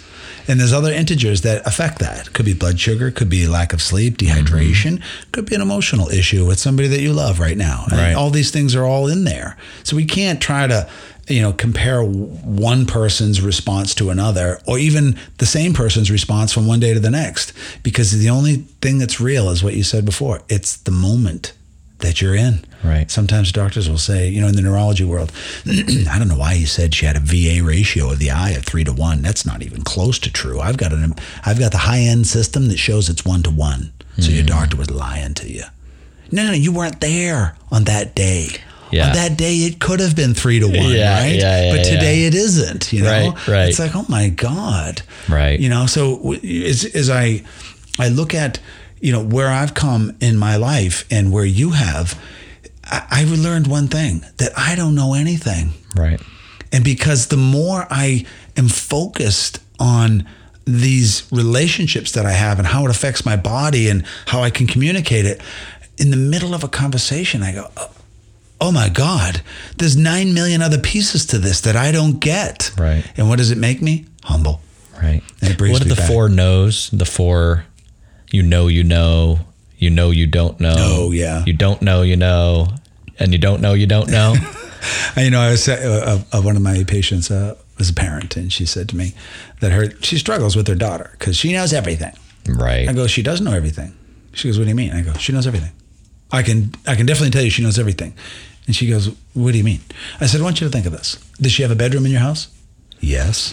Okay. So she goes into her bedroom. Does she know every inch of that bedroom? She's probably got stuff hidden that she doesn't even want you to see, right? Yeah. She knows everything about that room. She has a closet, more than likely, because that's what makes a bedroom a closet, right? So she's got a closet and a bedroom. So she has her egress and her windows, and that's what she knows. That's her world. So she knows everything. But you, the adult, when you go into your closet, you open it up to put something on, you look beyond the clothes and you see that there's a door in your closet. And you open that door, and what do? You walk into a very small room with 5 more doors. Then you get a little inquisitive. So you open one of those doors, and then there's 100,000 doors waiting for you. Then you decide to get enough courage to open one of them. Now there's more doors than the eyes can see. And what you finally come to and to realize in your life, you don't know anything. Right. There's more doors than you can imagine. So while you're completely frustrated in your own stuff and your kid thinks they know everything, they're just developing the point where at some point they're going to look in the back of their closet and go, there's another door here. Then they're going to open it and they're going to go, oh my God. Yeah. And that's when the parent says, by the time they're 25, they tend to come back around and become your friend again because they learn to open a door. Right. And they realize that they don't know. The more I study brain and neurology, the more I realize I don't know anything. Right. But what I do know, other people go, that's amazing. Right. That's why I maintain my humility. And I'm like, not really. Because let me tell you, I'm scratching the surface of something that I see. Right. They're like, I know, but it's really cool. And we're clueless. Right. I go, okay, I have to accept that you think it's amazing, but I still do it. I still study it. And by the end of the day, I realize, oh my God, I need to maintain humility because tomorrow something's going to come right in front of me and I'm going to be clueless about how to deal with it. And then I'm going to have to learn again. I have to learn through painful situations how to become an amazing person beyond that. Right. There's a great book out there, and I hope everybody takes a peek at it. It's called No Mud, No Lotus. It was written by Thich Nhat Hanh. Okay. And it's about how to suffer as a human. Now, we don't want to suffer as humans. Everybody's trying to stop each other from suffering, right? Or, well, at least the good people in this world. No mud. No mud, no lotus. Lotus. And the premise is this, that no mud, no lotus is that the lotus flower is one of the most beautiful and aromatic flowers in the Orient. It floats on top of the water and has a long stalk that is now within the mud. Right. So the mud is pretty gross. Right. Matter of fact, as the season dries up and the water begins to recede, it becomes very pungent, the smell. Instead of the flower, you smell the mud that it came from. So the reality is that in our lives, we have pain and suffering, which is represented by the mud. But from pain and suffering grows a beautiful flower that enjoys the warmth of the sun, only to have a cycle of time. Right. And then it actually dies and recedes to the mud, which is an ugly, painful place to be, but then reactivates another lotus flower. Right. And this is our life. We have to go up and go down. And because I have a right hand, why is it a right hand? Because I also have a left. So the only reason I have a right is because there is a left. Right. The only reason that I can have joy and happiness in my life is because I have suffered and felt what it's like to be human and to realize that there is pain and suffering as part of the human element. Right. But it is not there to knock you out. It's there to make sure that you're aware of it so that the more beautiful moments are actually completely in reaction to the negative moments. Mm-hmm. So if you have a slightly negative moment, then you have a slightly negative happiness afterwards. Right. But the deeper the depth of you, Joe DeStefano, realizing I left a job, I ain't got a pot to piss in, and now I've got to figure it out, that's deep mud, brother. Right. And then from the deep mud, what grew? Right. The development of a team around you and people who love and care about you, and you're like, oh my God, now you're in the sunshine. Right. And Joe, as we sit here, what is the next retreat to the mud that each one of us will experience? 100%. We don't know, right? Right. But what we do know this one thing, that we've built a community of people around us, including both of us, that will always be there to help bolster the perspective, to pick us up when we need it, and realize that it's okay. And the young kids don't know this. Right. So they get beat up by life. They're negative and they're angry and they just feel so defeated. And I'm shaking. I'm going, no. That's the good stuff. That's the stuff that gets you where you want to go. Just hang in there long enough. And then it happens and they go, oh my God. Right. Why didn't somebody teach me this before? Right. Which is the validation to the work that I am been blessed and honored to do. And I know you feel the same way. Amazing stuff. 100%. It's Yes, that sir. Anti-fragility. Yes. Right. And, it was interesting because you had said earlier about living your dreams and all these things. And I think that, I think a lot of people don't appreciate the mud. And I think maybe it's because I live in Hollywood. I don't know. But when a lot of people that achieve success only achieve success to realize they're still not happy. Wow. And then because there wasn't appreciation, right? Right. And the more dangerous thing maybe is if you don't experience the mud, you make the mud yourself. Back to your first point, right? Right. And so, and again, it's like when you're on the path, you don't know enough about it to really judge it. So the mud, that anti-fragility, that experience is what shapes you. Yeah. And ultimately, if you did live every day perfectly, after a little while, you'd look for some resistance. Yeah. You'd crave some spontaneity or something to come in and mix it up. Like the mailman, hey, like, Can you imagine Hollywood making a movie that was just pure happiness from the beginning to the end? What good is that? What hero's journey is that? Right. No, exactly. You need Rocky Balboa to get beat up, right, to feel the pain of his existence, only to rise above it all. That's what makes the human element so powerful. Right. Amazing stuff. I love it. And I love having you here with me today. We got a lot of stuff we covered. I don't even know how long this podcast has been. But we'll laugh about it later. Yeah. Of course, I'll chop it up into segments and I'll give people an opportunity to, to pick up on some of the things that we've talked about here. Yeah. Today. Oh my gosh. So what do you say? You want to lock this up now and move on? Yeah. What else can we talk about? I think we should call it soon. Yeah. I'm ready anyway. I mean, we've covered a lot, and I'm going to have a lot of stuff that I'll chop up. Well, this is episode 1. Yeah, episode 1, and there'll be many, many more to come. Yeah. And I just want to say that I'm very honored to be your friend, and I'm very fortunate to have you here today. Hey, right back at you, Doc. I couldn't be more excited. It's so weird, right? Because when I pulled in, I felt like I'd been here before, and I've been to your office multiple times, 100 times. But I pulled in, and it felt like I'd been here before. Yeah. And I just think that's so weird. And it's cool. Kindred. And like really, talking about, whatever energetic things are between us. And, we both, like, when we think of each other, we go back to a decade ago and we both believed in each other. And it was like this beautiful thing. And now here we are today and we're both sharing our message. And it's only going to get better. It's only going to be bigger, better, and we're going to reach more people so that people suffer less and enjoy more. Right. And maybe pass it on to future generations so that, I'm the ultimate optimist. I want people to prosper and be happy. That's it. Yeah. Buddy. Hey. Been great chatting today. Next time, I'm going to be in LA. Hey. Come on out. You know it, brother. All righty, kid. Ciao.